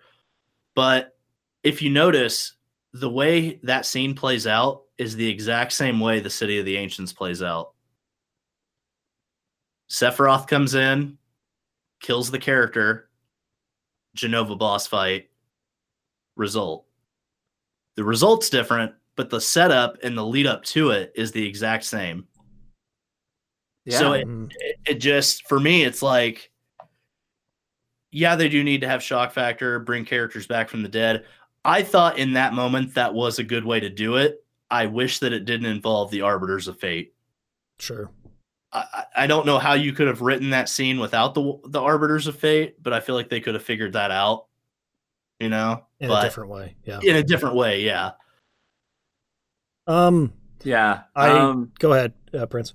Oh, I was going to say that's sort of an example of them valuing that shock value more than actual just coherently giving you the story and the payoffs and explaining why this is. They just sort of stat Barrett because they know that's going to make you like, what? And then they undo any consequence that ever had within the same 5 minutes. It feels silly because it's the epitome of this idea we're talking about how when fate is involved, it just there's no consequence to anything. So I don't know if I'm the only one that feels this way. I don't feel that necessarily everyone who died in the original has to die in the remake. Sure. But I do feel like if you revoke all death, you just revoke all stakes. Right. Like, let's say Wedge had survived and you still have the whole dungeon where you go in to rescue him underneath Sector 7. But perfect. You keep Jesse and Biggs dead, please. Right. and then you bring some consequence to this, please. Right. And then you can, and in fact, you can actually keep them alive so that they can have a new arc on their own and realize that, I have like a sense of guilt maybe about them dying in that accident. And so that builds onto that character.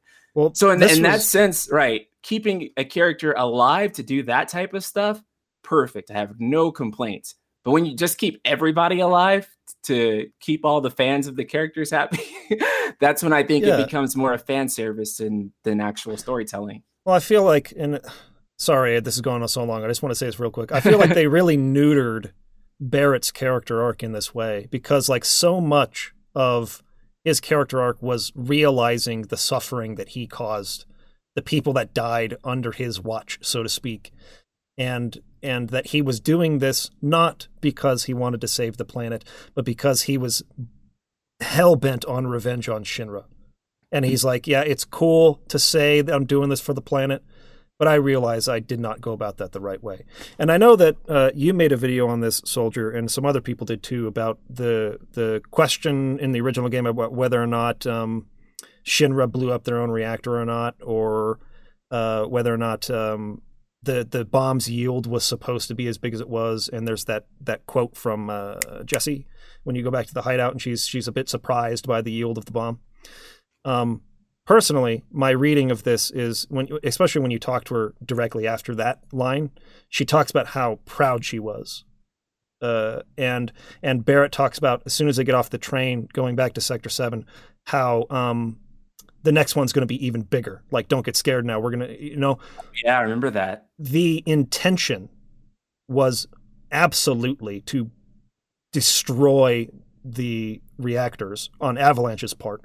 And whether or not they did is, without asking, I wouldn't trust Tetsuya Nomura, but Hironobu Sakaguchi, let's say, whether or not that was actually the case in the original, we can't know for sure. I guess there's always a possibility that they had intended that Shinra was the ones who did it. But to me, at least, the way it's handled here, with the president coming in front of him in the hologram and essentially gloating that, or no, it's not president, it's Heidegger, gloating about like, you're not in control. We will determine whether the bombs go off or not. It made it really clear also that, because Barrett tells Jesse, do you think you overdid it a bit? And she's sitting there stressing out like it should not have been like that. They changed Avalanche's intention to where they meant to disable, not destroy. And while in a post 9/11 world, I can see the potential controversy they might be trying to avoid with this change. This on top of the fact that not very many people in the team died, or none of them did. Barrett doesn't have a lot to feel guilty about now. Whereas in the original, he really, really, really did. And so I feel like it hurts his arc in the long term. I know that's kind of a side point, but No, I completely understand where you're coming from. Yeah, I get that. Okay. Last question. This comes from Greg Troyan, and he wanted us to touch on the meta element. Well, I know we've referenced it a bit, but I don't know if we've really like dug into it. Where possibly the ghosts, the arbiters of fate or whatever, they represent in the meta element of the story the purest original fans of the game wanting this pure, faithful one-to-one recreation of this game that they had, and the entire defying fate theme being pulled out of that into Nomura himself feeling the pressure to do that, but wanting to free himself of that expectation. I've seen people like Jim Sterling and other like big YouTubers say that they like that because they also liked that sort of meta element in The Last Jedi, for instance, where Kylo Ren says, "Destroy the past, kill it," whatever, right? And that's almost like the creator speaking to the audience, saying, "Forget the past. This is Star Wars needs to go in a new direction," right? There are some people that love the concept of like not following tradition or not following the norm or not feeling tied down to doing something because they feel pressured or that they have to do it this way. And that the meta story happening there is clever. What say you? Do you agree at all with that? So at one point I do understand, because I think both me and Prince, when we were advocating for change in the game, we both got a lot of comments of, well, we don't want them to change this. We don't want them to change that. If they don't put this in the game, it's not really Final Fantasy VII. And we got those a lot. And it's like, you look at it, and I can't imagine with our viewer base how much you can add to that for the entire company hearing all this stuff all the time. Sure. You know, you get on social media and every Twitter post is, "Hey, we're releasing Final Fantasy VII Remake on such and such day." Well, what about data transfer? What about this? What about carrying over? What about, this being in the game? Or they're going to ruin this part of the game. And it's like, to hear those things all the time at a greater level than even we hear it, that does have to have a lot of pressure. And plus, they already know the pressure of this. So I see why I kind of see why they put like a plot element and a meta into it. I wish that meta had been handled better. If it had been written better, or had just been, "Hey, we're going to go in this direction. We hope you guys will follow us." I think it would have been more than just, I guess a lot of fans are seeing the Arbiters of Fate as that if they are seeing it as that's them, then they're thinking that Square Enix is thinking that they're evil for being fans. Yeah, like it's giving them the middle finger. It's just flipping off the purist fans, right? I don't personally feel that way, because I don't consider myself a purist. Yes, I do want things preserved that preserve the story, but I don't see myself as somebody that's like so in my own head about things that I can't accept any change. But I do see where some people might be a little upset with the fact that they've been relegated to a plot point. And I don't know. For me, it's like the plot ghost just didn't need to be there in the first place. Yeah, they could already do whatever they wanted. That's what I don't understand. They could already do whatever they want. The plot ghosts are proof that they could already do it. so don't just do it. They don't need to. Yeah. You don't That's need to justify. You don't need to justify yourself for why you're doing it. You can just do it. You made it. Just do it. Yeah, I agree with that in a huge way. I think that it's really silly. Yeah. Go ahead first. Yeah. I think what they were trying to do is cool. I think that like if we were out at a bar and we were having a couple of drinks and you were telling me that there would be like, you're going to add like a meta narrative element to your game, and it's going to be the fan base, and they're never going to be satisfied. And after a few drinks, I'd probably think, "Hey, man, I think that's a cool idea." And it kind of sounds like it, right? It's only when you get into the deeper details of how they handled it and how crucial it's going to be for the story going forward, and the fact that it's an unavoidable part of the story, and that now it's branching things off into multiple timelines that is just bound to be convoluted and not have nearly the payoff that it could have had by not having those things. It just seems strange to me that they would go ahead with it. I like meta-narrative elements. I think they're pretty cool. I think that also just like when developers put their own personal taste into things, like Yoko Taro, for example. There is this scene where 2B is like struggling. I can't remember what exactly happened to her. I believe it was like the result of a virus or something that 2B had. And 2B is just like struggling, and like it's actually a very hard segment because she can't fight. And there's all these enemies. So you actually have to like walk around the enemies.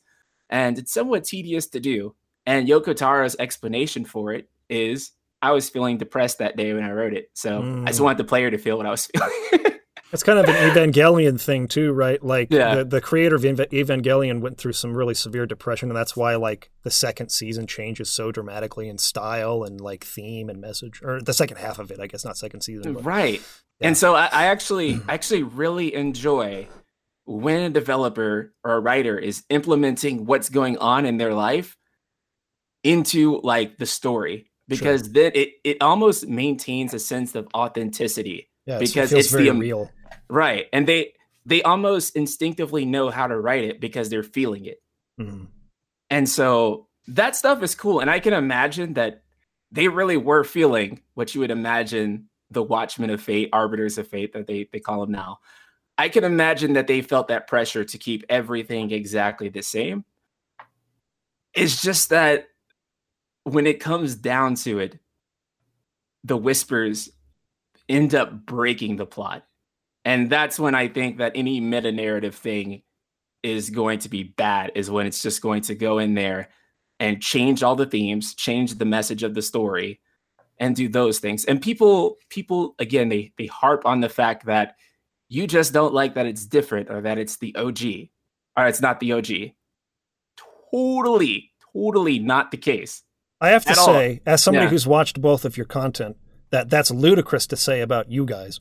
Completely ludicrous. They say that. It applies a little more to me, but I am trying to tell you that I at least enjoyed giving you more time with Avalanche, so that when the plate fell and they died, it would be more devastating. There was potential for that as an expansion. That's where I thought they were heading with it.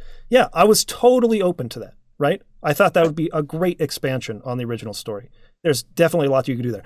I also was, in my initial reactions to trailers and stuff, really hopeful that this emphasis on the fact that what Avalanche is doing is wrong, even if they're doing it for the right reasons, with Tifa being like, I just really don't know about this. Like, I just don't agree that this is the right way to do it.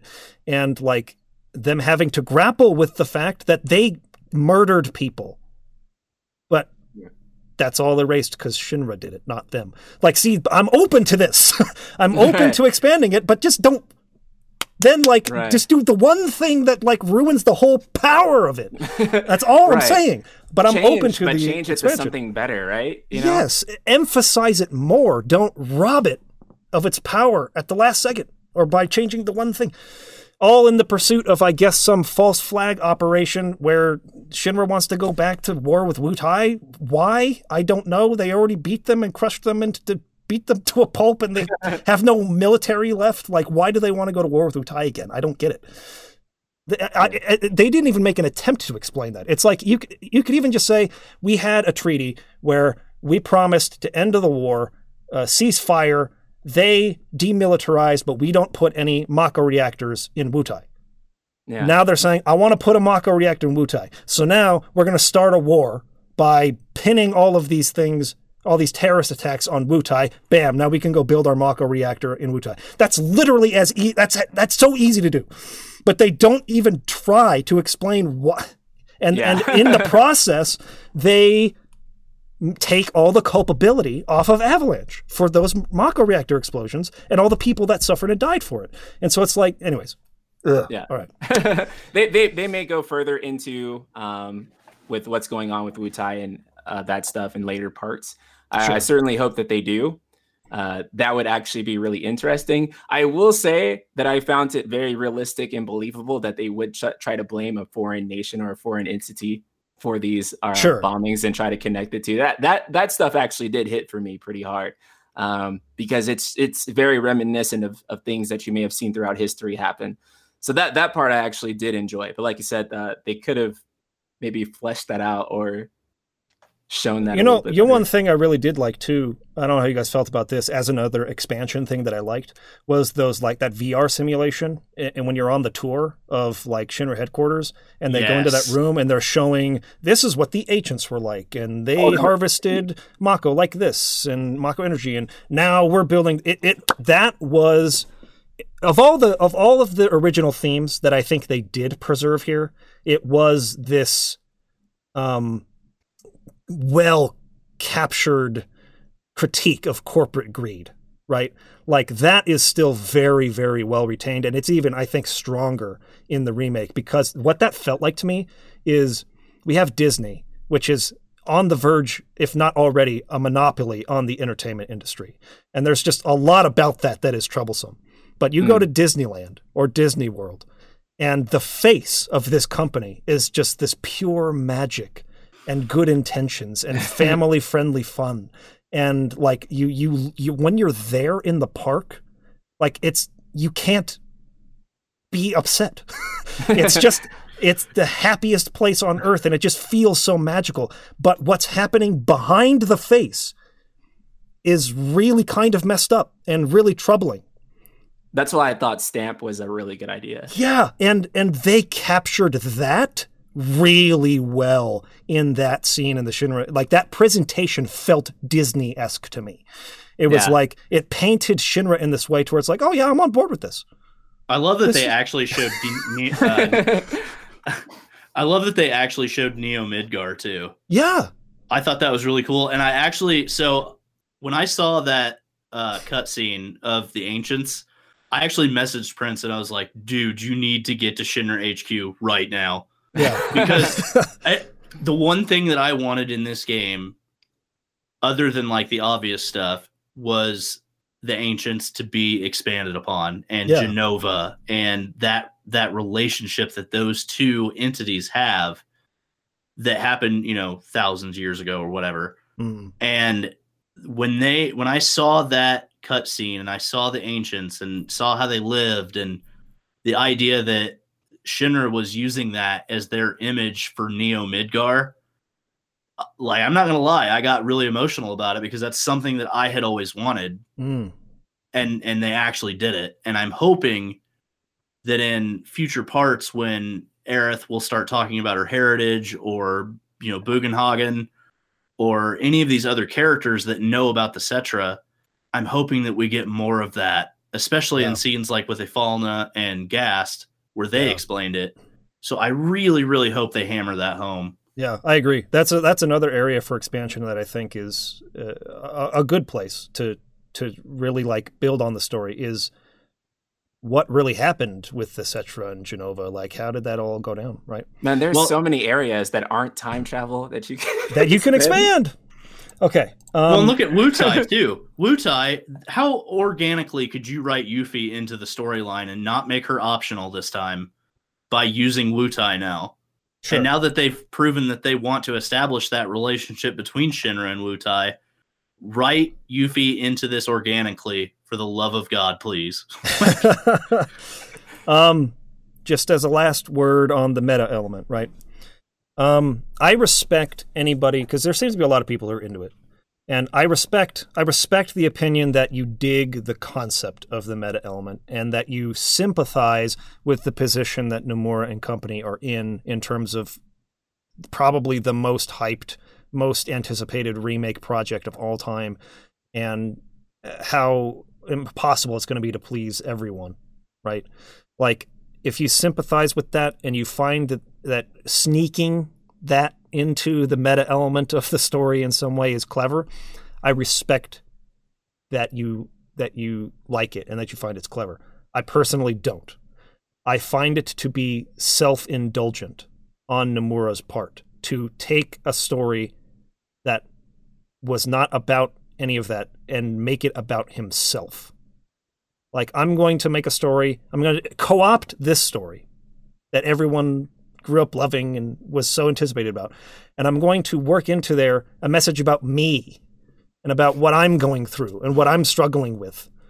I can't think of a more, and I don't want to say this in a mean way, like that, or in a way to where I'm calling him a bad person or anything like that. That's not the intention of what I'm saying. I just find it to be an arrogant thing to do, to think that your struggle with creating a video game is a more important message than what the original game's message was, which was far more relevant and applicable to everybody. And I just find it to be, I don't know, very, like I said, self-indulgent. Like he's looking at himself. It's more about him than it is about recreating this beautiful experience for the fans.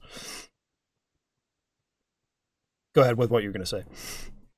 I was going to say that some people like to shift that blame toward Nojima. Yeah. Because he worked as the scenario writer. Mm-hmm. And that's fine. But I just want to throw out there that if you shift the blame to Nojima, or you say that Nojima wrote the original story, and so because he's writing this scenario for this game, it's all his idea and he can do whatever he wants with it. I just want to say he wrote the Final Fantasy X audio drama, and he also wrote Final Fantasy X 2.5, in which case inside of that, Tidus's head gets blown off by an exploding blitzball. So even the best creator doesn't strike every time. Man, like, I've made some really stupid videos. Like I've really done some stuff that I look back on. It's like, I regret that. That was freaking stupid. That was a bad idea. I should not have done that. Right? Like, everybody is going to have missteps at some point. So, like, just because this guy did this doesn't mean this is going to be great too. Right? And I feel that way about, say, like, Takahashi, Tetsuya Takahashi, creator of Xenogears, right? I think Xenogears is as brilliant a story as I've ever seen in a video game. I really love Xenoblade Chronicles. I felt Xenoblade Chronicles 2 was just a wholesale swing and a miss, embarrassingly bad. I do not like it at all. Of course, that's my opinion.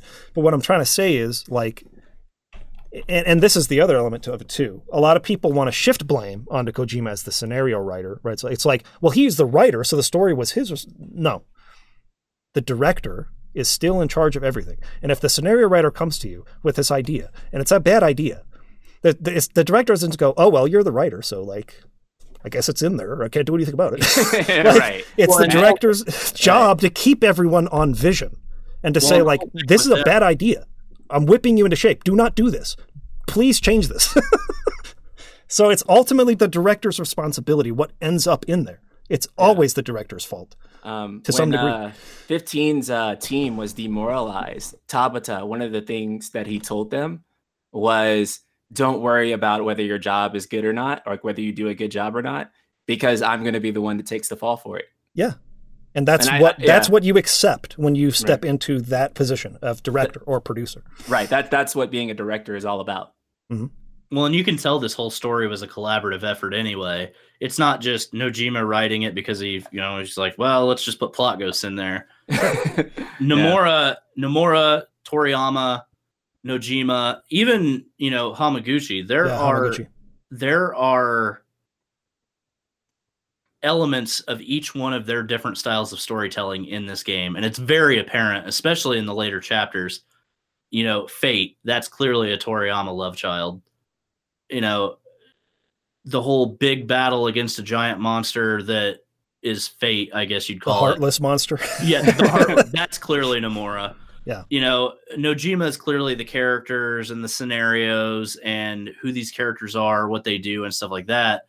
So, I mean, you can feel each one of their influences. So to put blame on just one guy, I feel it's never productive. Oh, absolutely. And I want to also say, because sometimes the opposite Someone will put all the blame on a director when they don't like something, but then they'll give all the praise, or they'll say you can't put all the blame on one person. But then when they give praise to someone else, let me see if I can illustrate what I mean.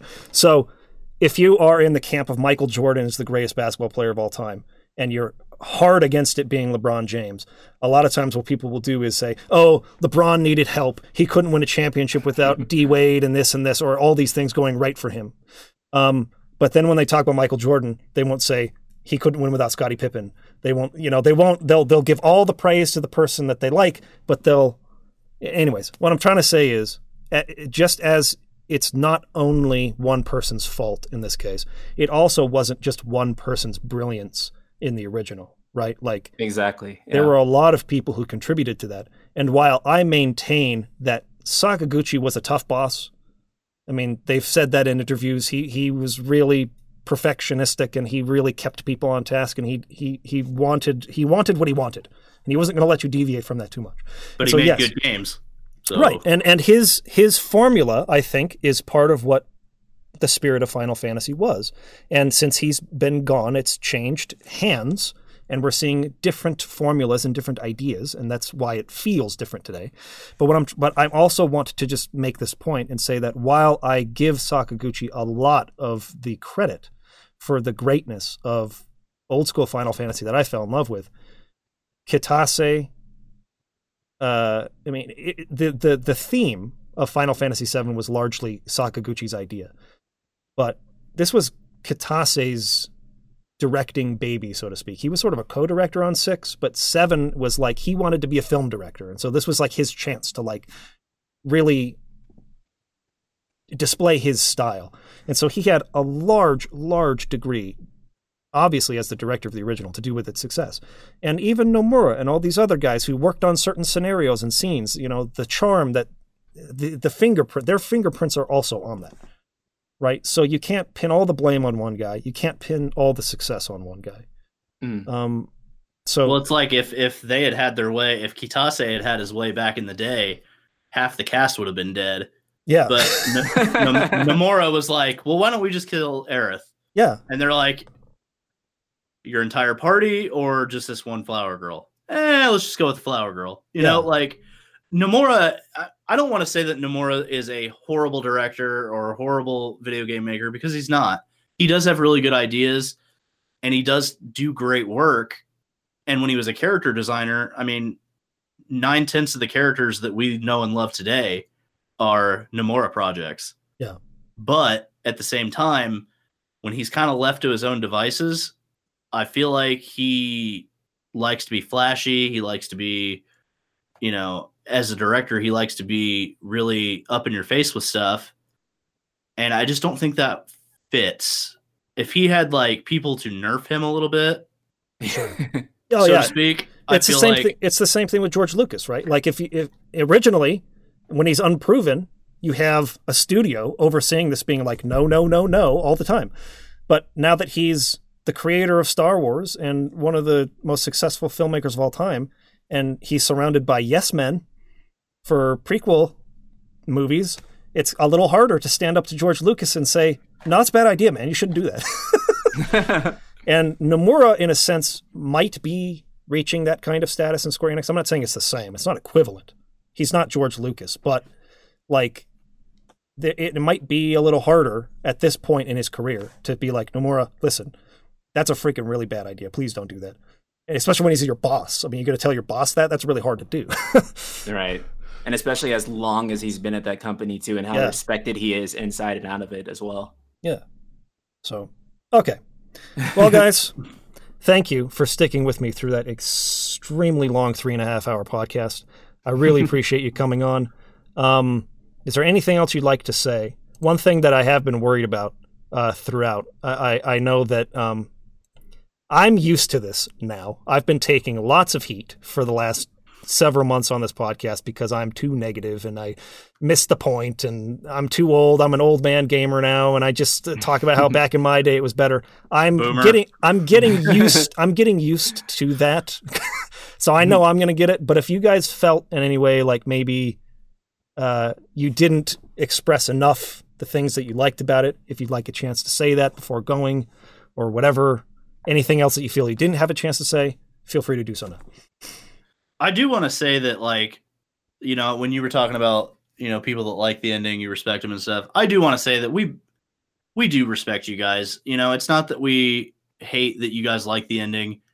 We just didn't. And it's just our opinion. And we respect the people in our community and the Final Fantasy community that did like the ending, you know. It's just one of those things. Yeah. I gave the game a 9 out of 10 in my review. It is one of the most well-built action RPGs that I played this generation. I still highly recommend the game because I know that most people who touch the game and play it intimately, they will actually really enjoy it. That being said, I am coming to you guys as a fan who is deeply concerned about the direction. I'm not hating on the creators. I'm not mad that it's not like the original. None of that stuff. It's not about change. It's more about the direction that they're going in. And when I voice these complaints, I want you to understand it's not because I'm necessarily mad at the creators in that sense, or that I hate them, or that I'm disrespecting your view on it. I'm just looking at something that a game that I've played and replayed throughout most of my life, and having a few concerns about the direction and the authenticity of the product going forward. And that's why we sort of have to take a little bit of a critical tone with this video. It's not because we don't like the original, obviously. And as far as the remake goes, I think, I'm not sure about Mike, but I know at least me and Soldier can agree that the game itself is a very well-built, enjoyable game. And for the most part, barring some of the bonker story twists, the story is still pretty enjoyable, especially that of which was preserved from the original. So it's not a bad game, not at all, but they do need to be a lot more mindful of the direction of the story stuff going forward. Yeah. Totally agreed.